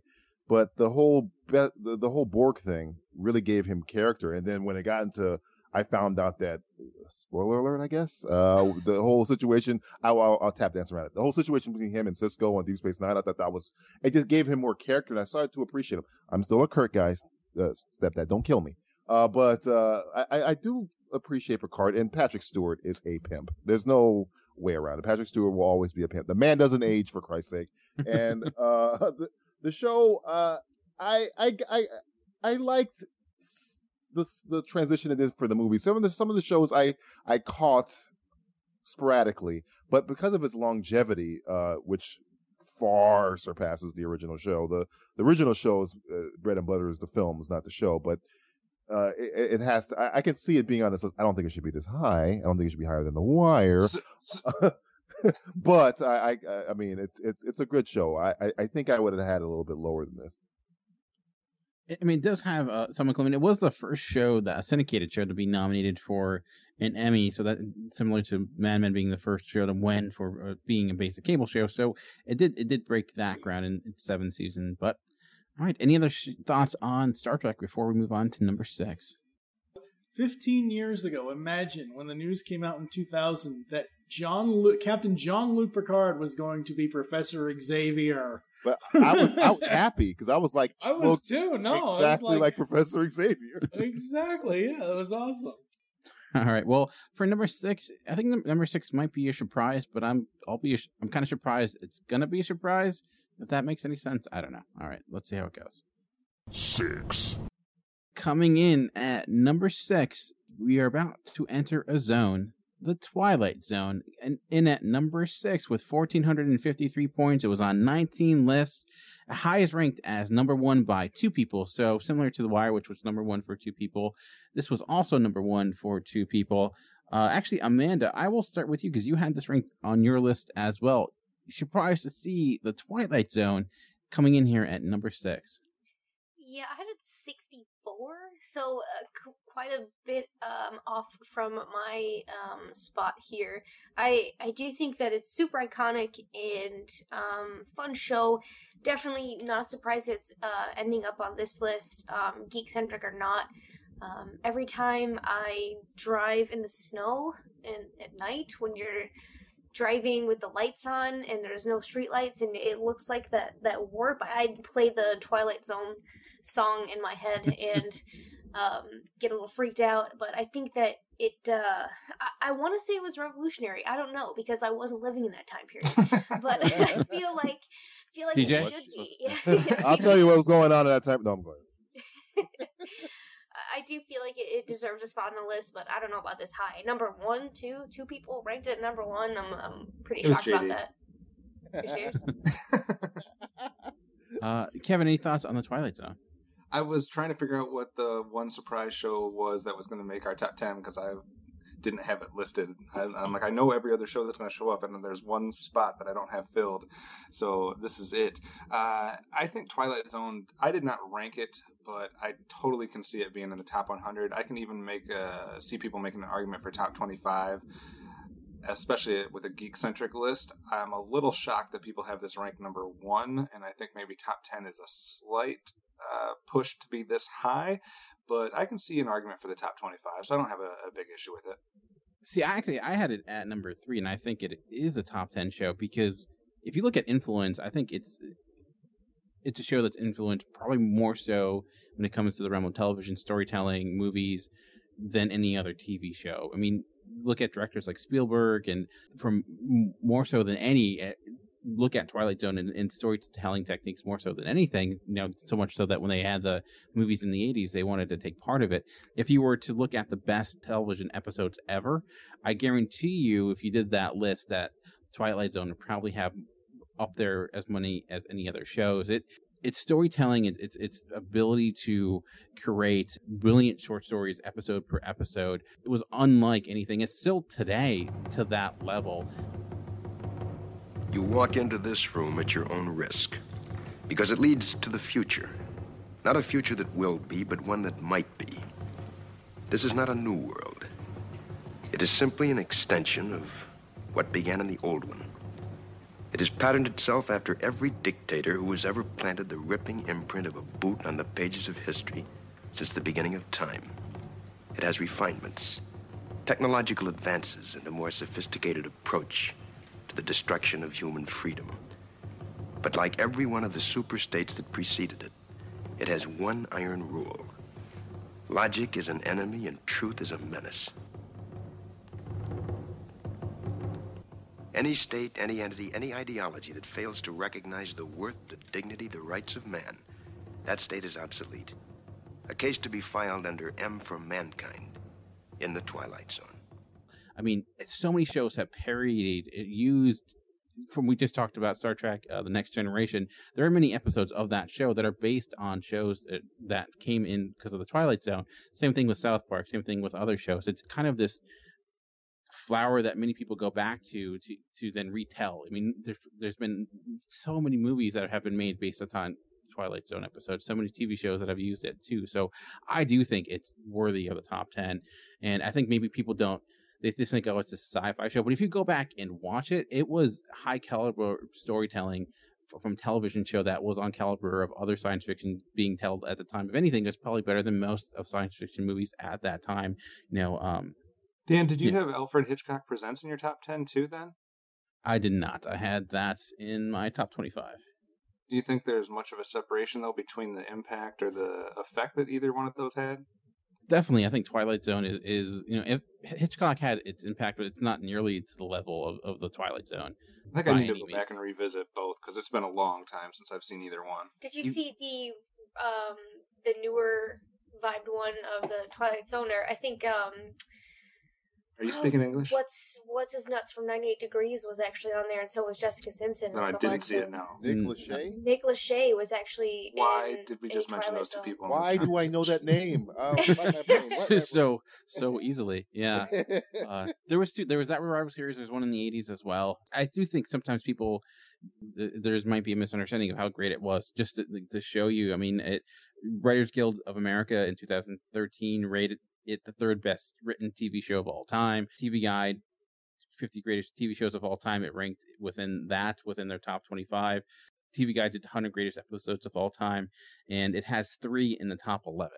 There is a huge amount of respect out there for it, and I think people just, I don't know, maybe it's a novelty that people think it was, but really, it's, I think, maybe a little underappreciated. But anyways, I think it also could depend on if people value more of the individual stories and individual writing like that versus maybe some other people who like the overarching 5-season continuity storytelling mode. You know what I mean? So I think some people could gravitate one way or the other. I'm not saying I'm either way. I just need to go back and revisit it because I haven't seen it probably in over a decade at least. I think it's still on Netflix and in Amazon Prime if I'm not mistaken. But I don't know. I think it's quite the show. And like you said, that could, because a lot of people think of TV, they think of character building, but a show like The Twilight Zone, that's definitely not happening. So, though you could blame it that he may have given us M. Night Shyamalan because he seems to try to model his endings off of The Twilight Zone. So that could be a negative. But Steve or Mike, any thoughts on The Twilight Zone? No, I haven't seen much of it, but what I have seen of it, of course, they're the old shorts, black and white and everything, and I love the stuff that I've seen of it. There's no denying that it's had a impact on not only the kind of like horror, kind of mind screwing, thriller type sci-fi. It's got a nice mix of everything in it, so I can definitely see the appeal for it and the reason that it's ranked this high. DJ, any other thoughts before we move on to the next in the countdown? Pretty much whatever you guys were saying. It's influenced so many things. I'm not really big into this genre, but I've seen the William Shatner one, which was great, and the Talking Tina, which is essentially Chucky. And without Twilight Zone, we wouldn't have Black Mirror. And I don't know if anybody's seen Black Mirror. That show is ridiculous and essentially is taking a lot from what the Twilight Zone's doing. So yeah, Twilight Zone's I think this might be a little too high for me personally, but It's a groundbreaking show. So, and I would probably put it ahead of Alfred Hitchcock Presents. All right. Any other thoughts before we move on to number 5? All right. Let's see what's next in the countdown. 5. For number 5, we are returning to the world of comedy. As in number 5, we have, hello Newman, Seinfeld with 1,453 points. It was on 19 list, highest ranked as number 1. So it was number 1 for one person. No doubt, the classic known as Seinfeld. Let's see. Mike, we didn't hear from you last time, so let's start with you here. Thoughts on seeing Seinfeld fall here at number 5? I remember as a kid, my dad and my stepmom used to watch it all the time, and at the time we had one of those log cabins, and where my bedroom was, it was the overhang kind of thing, so I would essentially fall asleep to yada yada yada, or it was in the pool, it just all this stuff. I'm actually going back right now as we're doing this episode, as we're doing this countdown. I'm actually watching every single episode from all 9 seasons because they're all on Hulu, and I did not remember, because when this came out, I was way too young for it. I did not remember that season 1 was only 5 episodes. Oh, wow, I remember that. I mean, it was just because I'm going back and watching it on, like I said, on Hulu. But everything about this show, I mean, you got the bow tie killer as Kramer. I mean, come on, simply amazing. And I've lately, this year specifically, I tend to use Serenity Now a lot, but the show, the writing, the comedy, yeah, it's built around Jerry's comedy act, and that's all well and good. I'm glad they only do that at the beginning and end of the show, and then the rest of the show is whatever story, whatever episode they're going to do that week. But who did not absolutely love Seinfeld? Me. You're too young. Yeah, this is definitely one Obviously. I need to revisit as an adult. I just could not get on board at all with it. I think maybe by the time I was watching it, it might have been obviously in rerun form, I think. So none of it really held up for me. The only thing I remember is the soup Nazi and Elaine dancing horribly and them sitting in a diner. I think it definitely was too adult for my time. The thing for me really quick, and I'll let everybody else go, is I find myself in my life, obviously we're all filled with choices, but for me personally, there was 2 things that I took a completely different path. And Lineup told part of this story a lot of times. I could have either, read a book series about a former lingerie buyer turned bounty hunter, or Harry Plopper. Well, I picked the former lingerie buyer turned bounty hunter.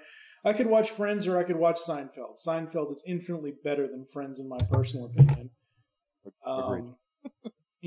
It just has more staying power. It has better written characters than Friends did. I think that's certainly a debate to have. Kev, let's move over to you, because you had this in your top 10 at number 10. So thoughts on seeing it fall within the top 5?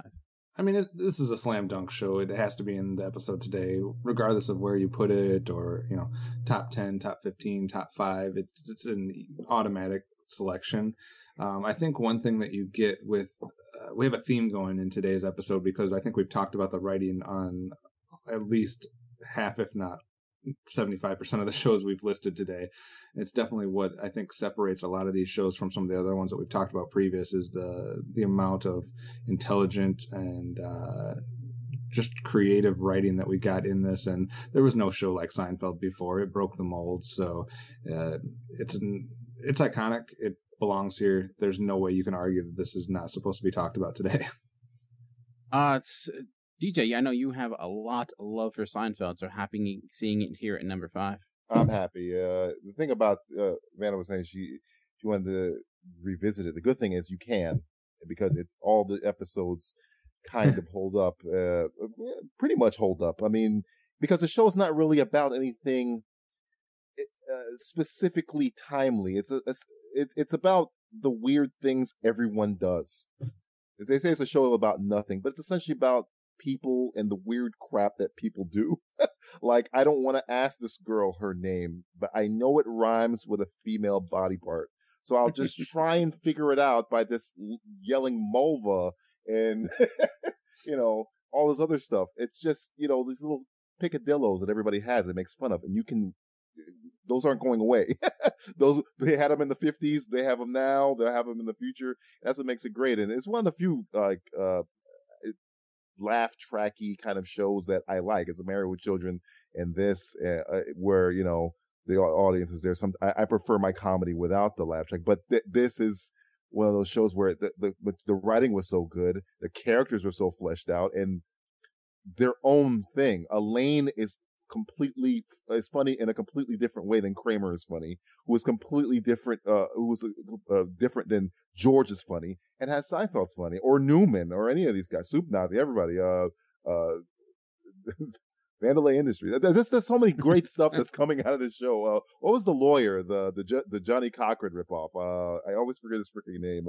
Jackie Childs. Jackie Childs was awesome. That was Phil Morris. Oh my god! Another one of these shows where any character that comes in usually knocks it out. Uncle Leo. There's crazy characters out of anywhere, and it's not like Jerry. Hello, Jerry. Where you just have little things that people do, and we're bringing attention to it. If it's the masturbation episode, it's the girl with the man hands, it's John Drudge Reinhold, the close talker. It's just so many little things that are in this show that just make it hold up forever, I think. Kramer, I'm out. Contest is one of the greatest things ever. Kramer turning into a Kenny Rogers chicken and Newman wanting to eat him. It's just so much. Kramer getting thrown into the river in a sack. It's just so much good stuff going on in Seinfeld. Steve, any thoughts before we move on to the next in the countdown? Nope. Fair enough. Alrighty. All right. Well, we're getting into the nitty gritty here. So let's see what's happening with our next entry. 4. Well, we knew we'd get the show eventually. The question was when. We are returning to the world of animation, so you can guess what show this is. As in number 4, we have those zany Simpsons as The Simpsons with 1,548 points. It was on 19 lists. This was ranked number 3 by 3 people. So we've had one show ranked number 1 by 2 people. This is by far the one ranked number 1 by the most people so far in the countdown. Let's see, Steve, we ended with you last time. Let's start with you here. Thoughts on seeing The Simpsons fall at number 4? I'm not surprised. Surprised that it's number 4, yes, but not surprised that it's on the list. It's been one of those shows that I think almost everybody's watched at some point in their life. There, Annie Oakley. I don't have to be careful. I got a gun. Well, you'll probably want the accessory kit, holster. Oh, yeah. Bandolier. Baby. Silencer. Mm-hmm. Loudener. Speed cocker. Ooh, I like the sound of that.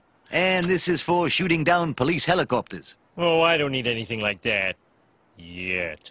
Just give me my gun. Sorry, the law requires a 5-day waiting period. We've got to run a background check. 5 days? But I'm mad now. Yeah. I'd kill you if I had my gun. Yeah, well, you don't. And like I said earlier, yeah, they aren't the most up-to-date with their stuff, but I still find the show very entertaining.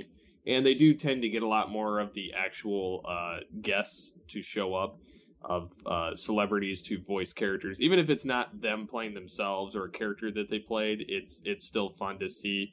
Like the monorail episode, you get Leonard Nimoy showing up by the end of it and beaming away. And written by Conan O'Brien.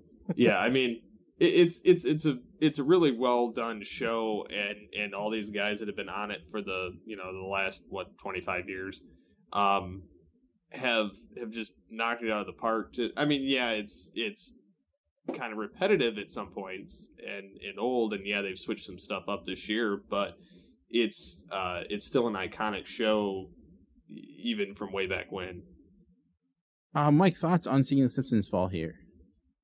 I think it's good.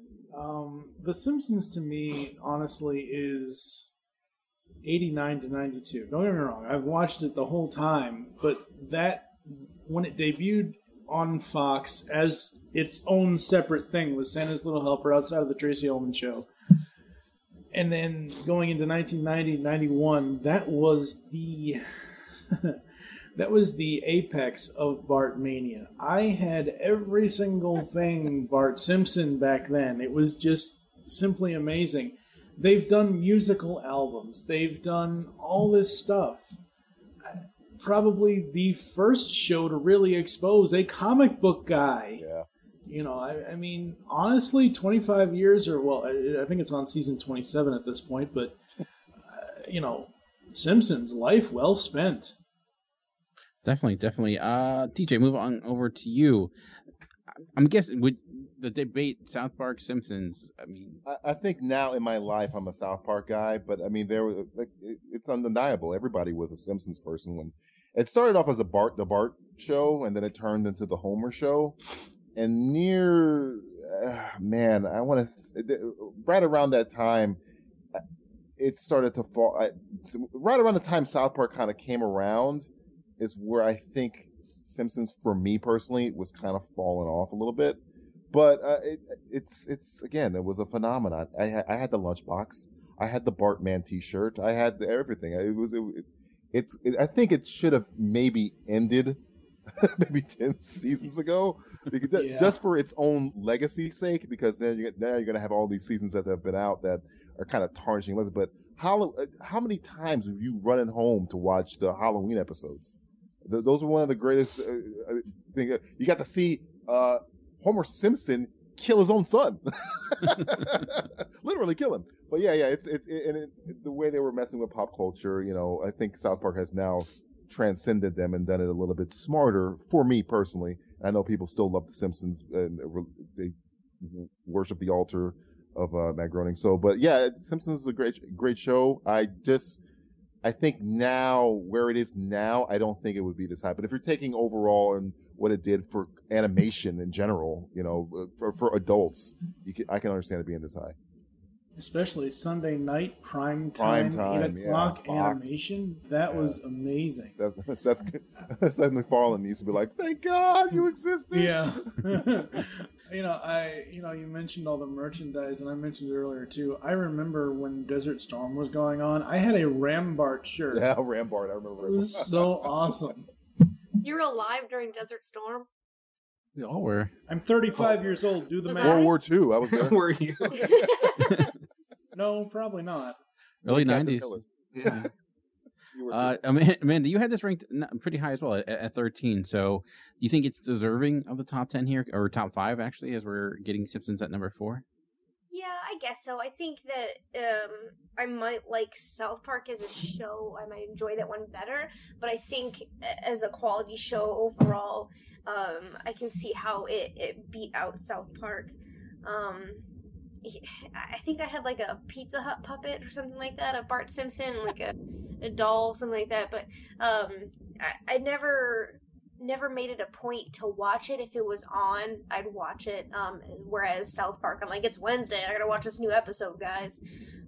So that's where my bias lies. But I'm glad I definitely made the top 25. Kevin, any thoughts on The Simpsons? I guess I'm in the minority. I've never owned anything that had Simpsons on it whatsoever. I didn't watch it as a kid. I didn't watch it as a teenager. I don't watch it as an adult. Doesn't Conan write for it now? I don't know. He used to. He doesn't. I'm with DJ and Amanda. I would rather watch South Park. I'm not surprised with its longevity and how much acclaim it gets. It's an easy pick for everybody to put on top. I think there might have been a couple people that didn't get to help us create our top 100 animated series list that they felt left out, so they wanted to give some extra love to some animated shows. No, but this definitely deserves to be on the episode today. I don't know if I'd put it ahead of 3 or 4 of the other shows we've talked about, though. Yeah, I think it's a tad too high. I do think it's deserving of top 10, not just because of longevity, because with an animated show, you have a kind of an unfan advantage there a little bit. But its first 10 seasons were brilliant. Were some of the best TV ever, and it gets kind of a label of like dumb, similar to South Park, where it's just like fart jokes. But Simpsons at itself too was, I would even argue, at times smarter than that of South Park when it was at its best. When you had some of the people like Conan, Dana Gould, it was more layered to it. Like South Park is certainly great as a satirical force, but I think what Simpsons had too was it was able also to humanize its characters in a way that South Park couldn't. And honestly, I think if you add ask Matt Stone and Trey Parker, they would tell you that South Park's a better show, as they shown The Simpsons did an episode where I think it was definitely them showing some love for The Simpsons and kind of knocking on the Family Guy a little bit. But I do agree. It's probably, I don't know, 4 is a little high. I think it has the fact that it's been on for such a long time certainly has impact on it for sure. But and it's, can't deny it's iconic, and also gave us some pretty awesome Sega Genesis games, so and some arcade games. So can't deny that either. So, all right, well, we're getting down to the very nitty gritty of this countdown as we're getting into our top 3.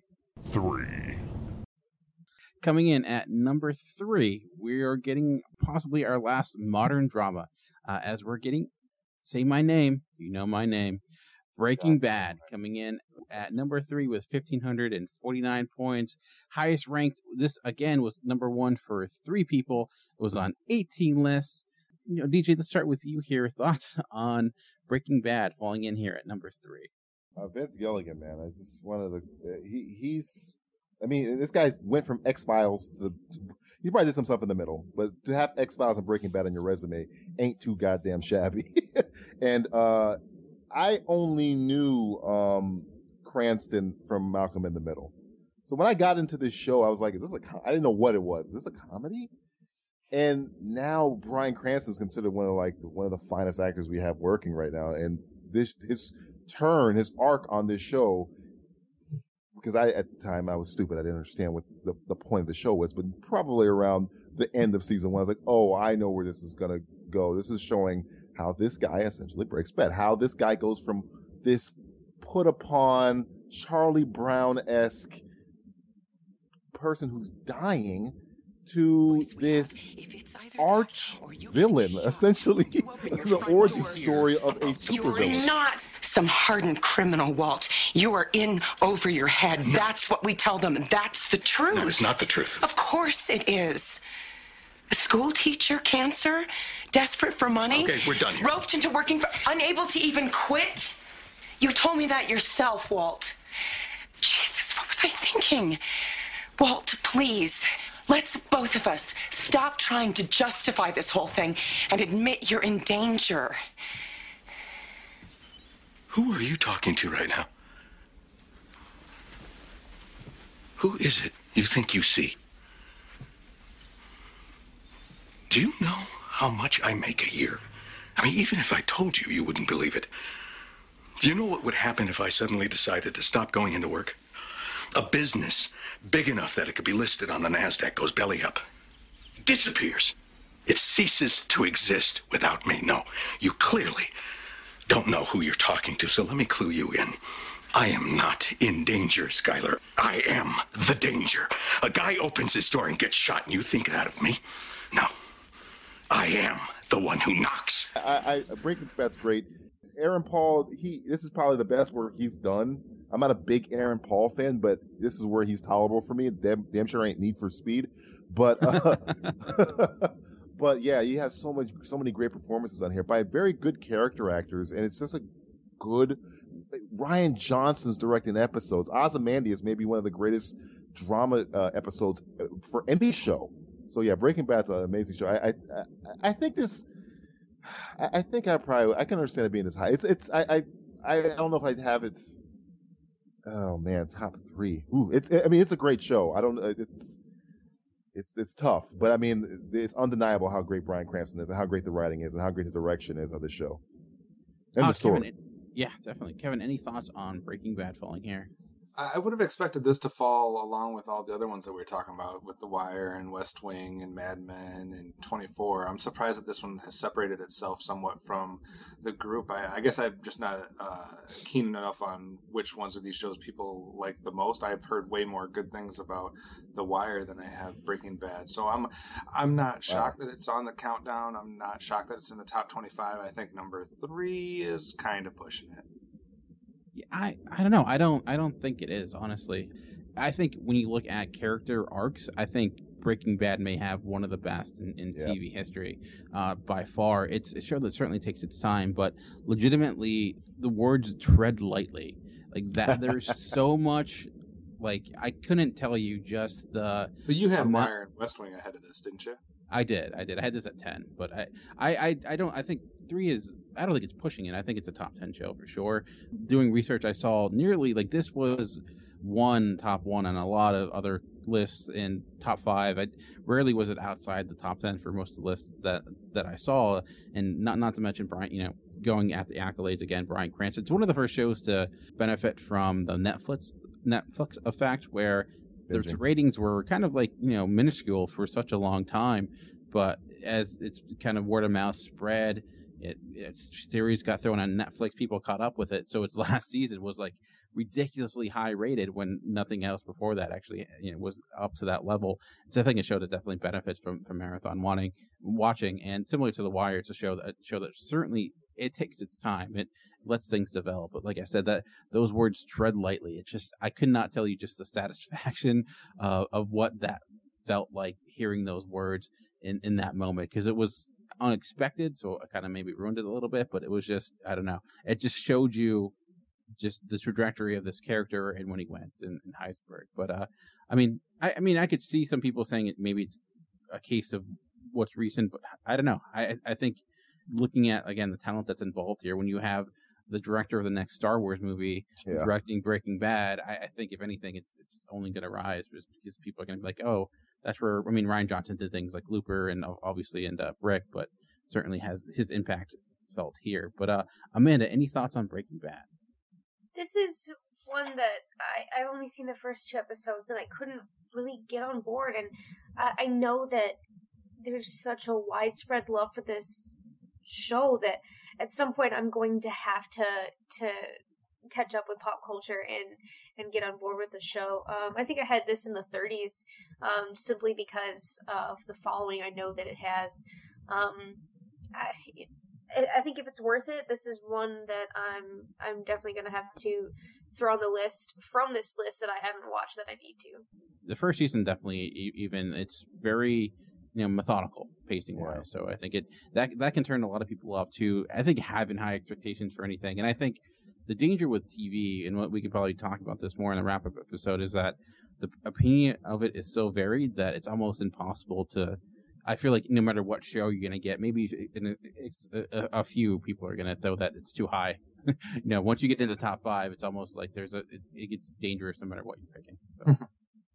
Alrighty, well, we have 2 shows left. Let's see what's left in the countdown. 2. Before I rank reveal number 2, I didn't emphasize this enough, but number 4 was 1,548 points. Number 3 was 1,549 points. Number 2 is 1,550 points. So in these 3 spots, we went up 3 points to show you how close this list was, where the difference between 2 and 4 very close to one another. So it's razor sharp here. And Seinfeld was not that far behind with 136. So when you're getting into this top 5, again, we're hearing a lot of debate here because I think there's no universal thought. But I don't think we'll have any issue with this one coming in at number 2, though some people may say it's not high enough. But I'm glad it at least made it this high. Coming in at number 2, we have MASH with 1,550 points, like I mentioned, is highest ranked as number 1. So it was number 1 for one person. It was on 20 lists. So Breaking Bad was top 3 for 3 people. MASH was only top 1 for one person, but it was on more lists. So again, a benefit of having a lot of people loving it, and additionally to being ranked high. Kevin, I know you thought Breaking Bad was too high. Are you okay with MASH falling here at number 2? It's interesting the shows that have been on 20 lists, because it seems like there's only Muppet Show, Star Trek, and MASH. It's an interesting collection of shows and there might have been a couple other ones, but I'm not surprised this is in number 2. I would not have been upset or raised a stink no matter where it landed in the top 10. But I think it was expected that it would be somewhere in the top 10 just for what it was, its style of comedy, its award acclaim. I think it was nominated for Best Comedy every single season it was out. It was in the top 10 of ratings 9 out of its 11 seasons. And everybody knows MASH. It has probably one of the most popular television episodes of all time. One of the highest. Is it still the highest rated episode of all time? It's the highest rated, TV show of all time, still to this day. Yeah, so I mean, there's no arguing that it belongs in the top 10. I think as far as where it places in the top 10, it just depends on who you're polling and what kind of things they put more stock in, where some of their personal bias will kind of land. But I think number 2 is pretty impressive for us with kind of the different trends that we've shown in the overall list, that we still have this at number 2. I'm kind of impressed with that. I guess if you consider this a sitcom, would you say this belongs, looking at it probably being ranked as a really high sitcom, would you say that's correct as the highest ranked sitcom? I think that's tough. I think you throw in I Love Lucy and All in the Family in that conversation as well. And I could see people making debates and arguments for all 3 of those. I'm not sure which one I would land on. Mike, any thoughts on MASH?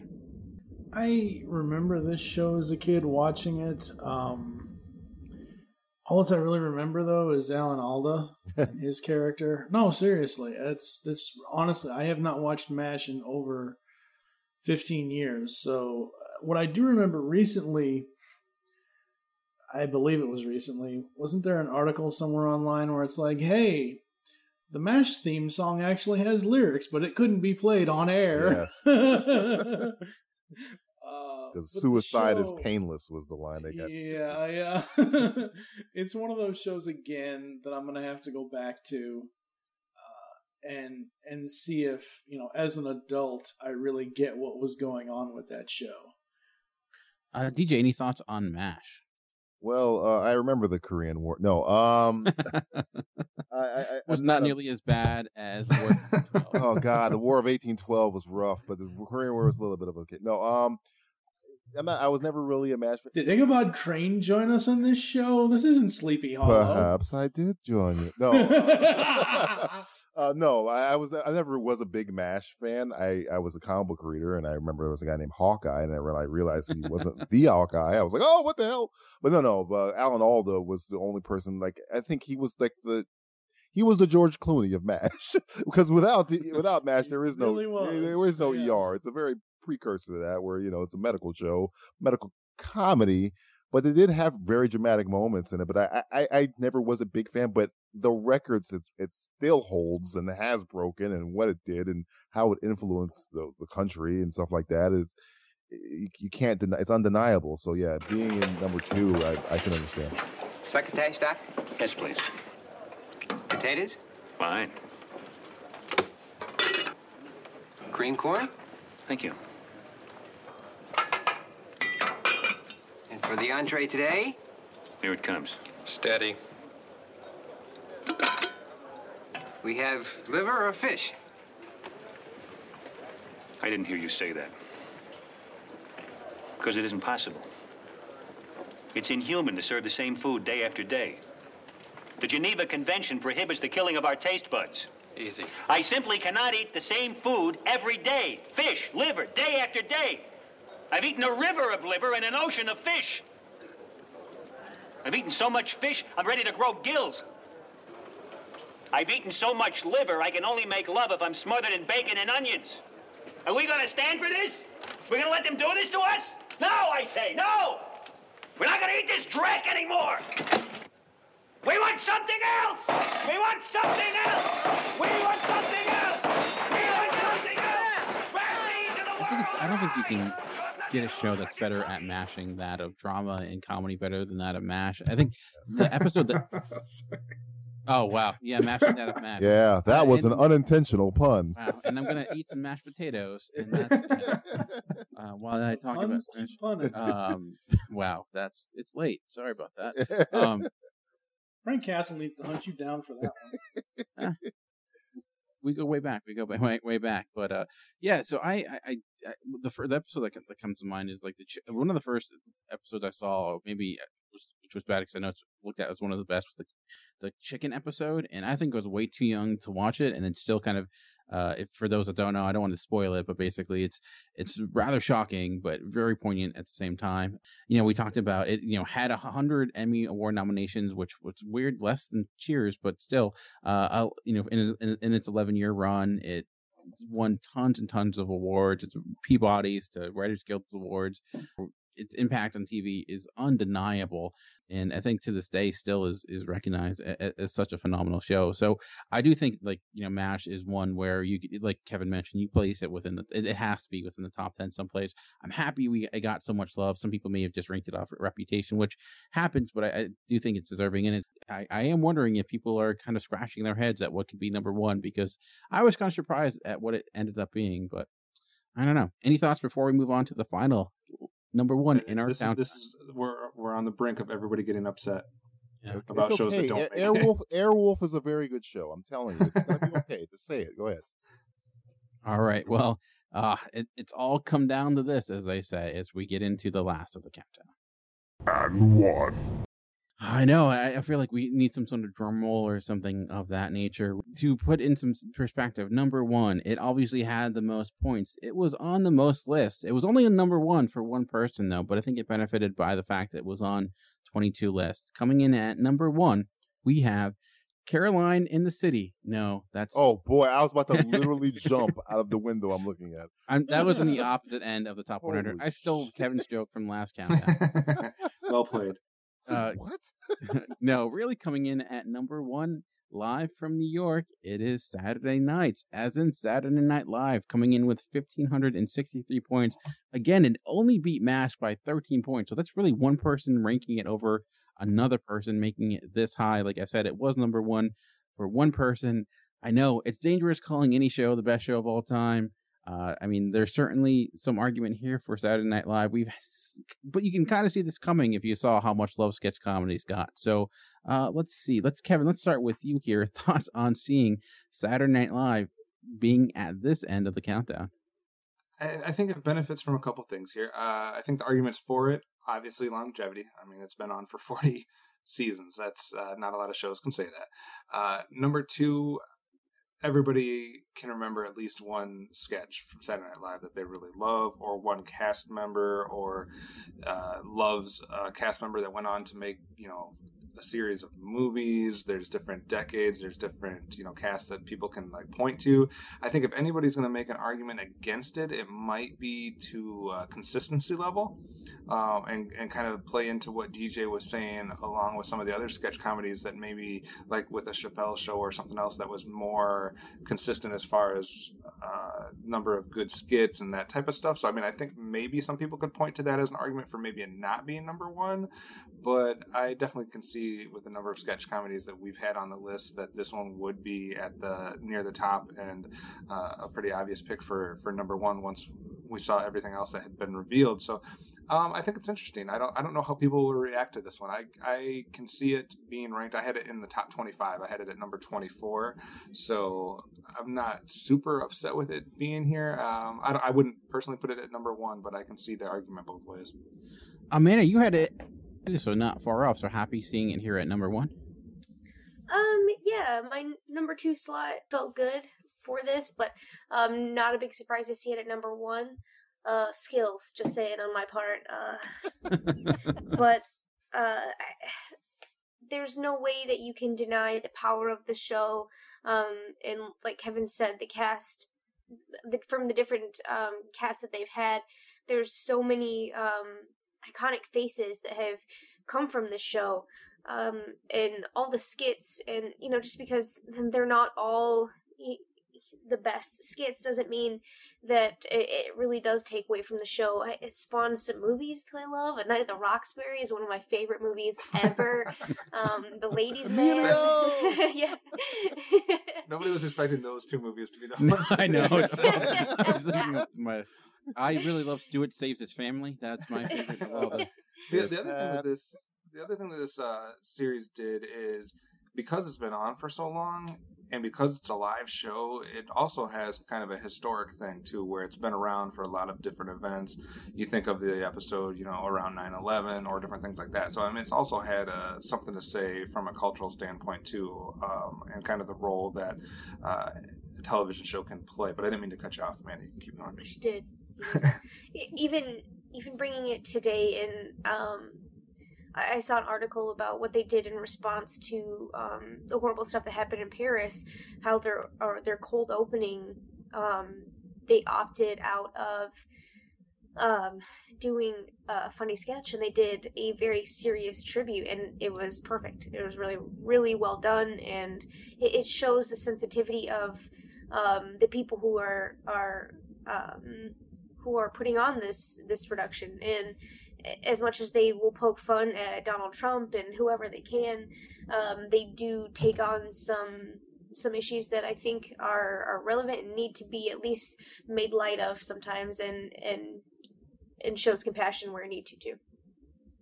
Mike, do you think Saturday Night Live deserves the top spot that we've awarded it?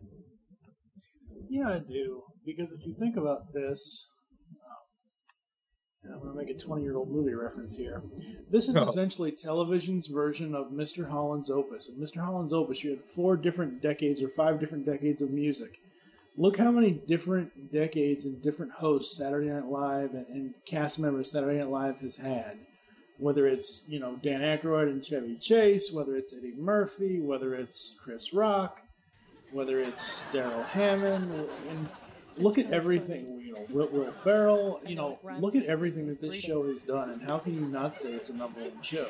I mean, it's touched everyone's life over the past 40 years, in one way or another. Welcome. How are you? Welcome, Pete. We like the name of your store. Hi, thanks for having me. Oh. Now, did I pronounce your name correctly? You sure did. Pete Schweddy. Well, Pete, Terry and I have been looking forward to having you on the show because we know you're the master of all kinds of Christmas goodies. Tell us about them. Well, there are lots of great treats this time of year. Zucchini bread, fruitcake. But the thing that I most like to bring out at this time of the year are my balls.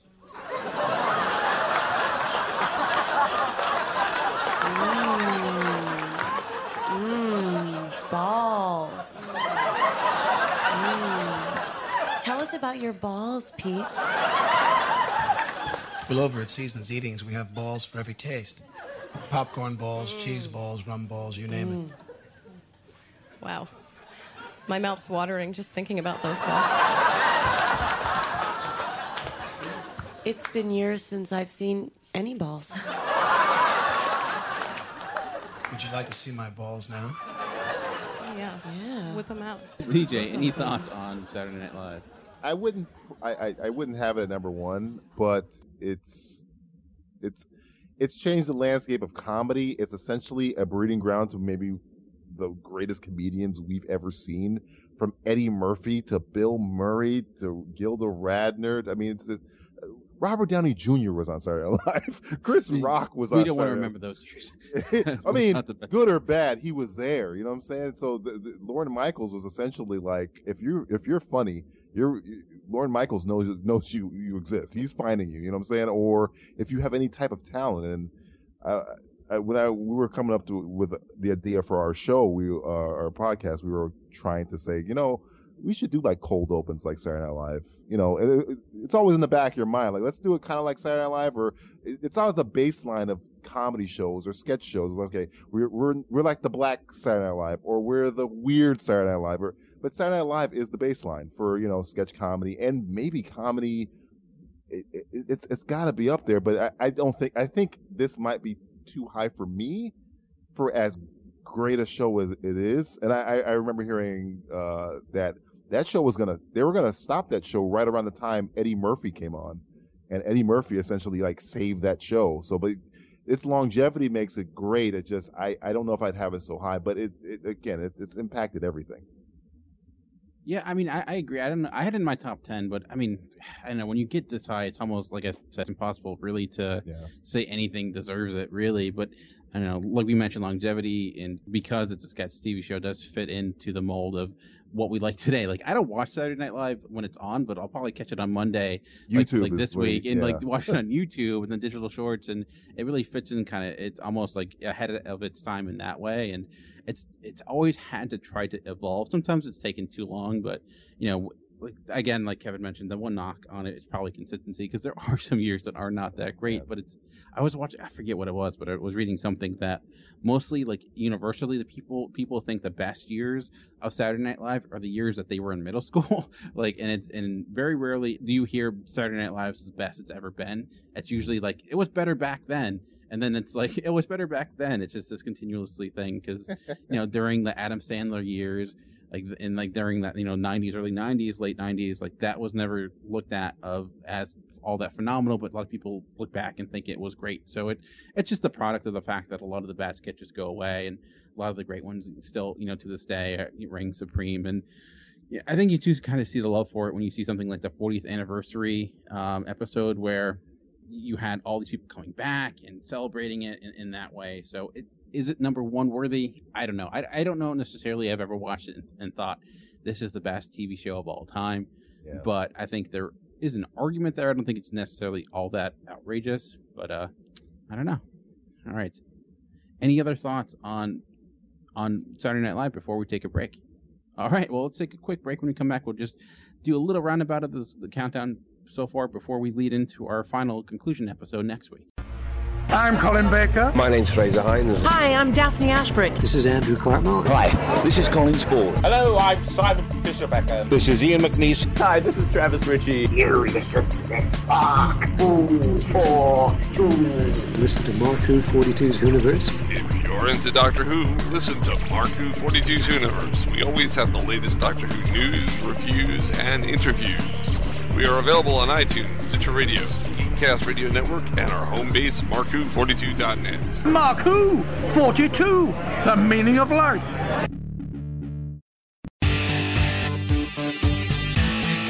Hi, this is Greg. This is Chuck.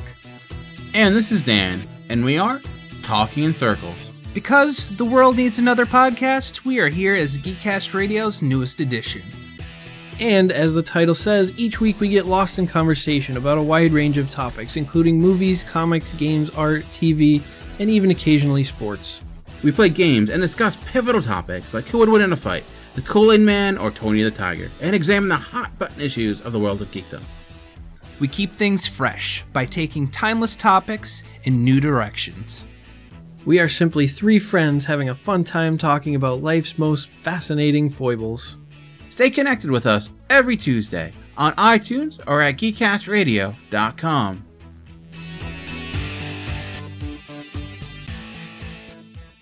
All right, so the countdown is over, and I'm sure we made some people angry, made some people happy.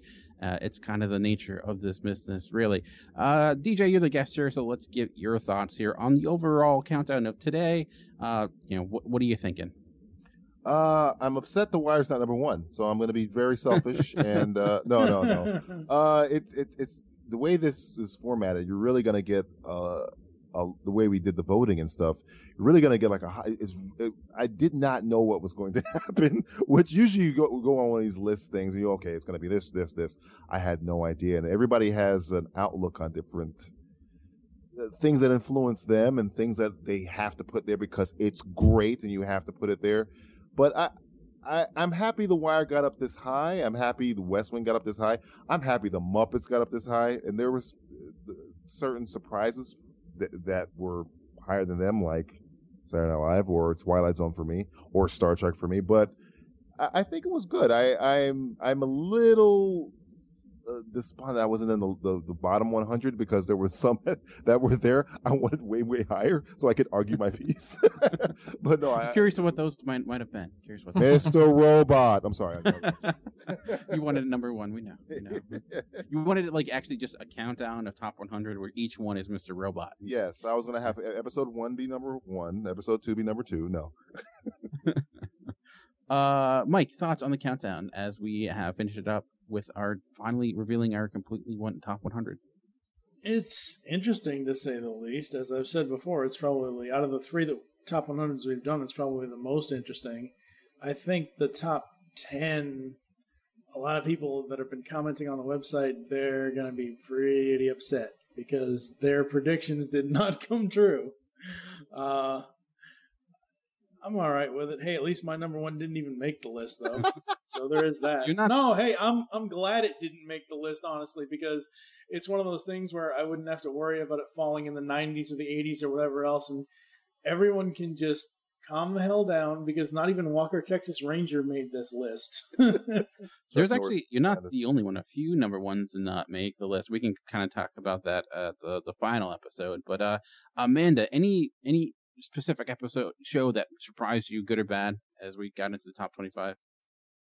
I'm also one of those people. Their number one didn't even make the list. Super sad, but the episode, this episode as a whole, I'm glad that so many of my higher ranking shows did at least make the list. You know, there were so many surprises along the way that I'm not really sure. And of course, there's a ton of my favorites. Elf didn't even get a mention. MacGyver didn't get a mention. So I think there's going to be some interesting talks in the wrap-up episode. Kevin, I know we had a lot of modern stuff. We still had some modern stuff today, but you at least happy we got some classics in the top 10?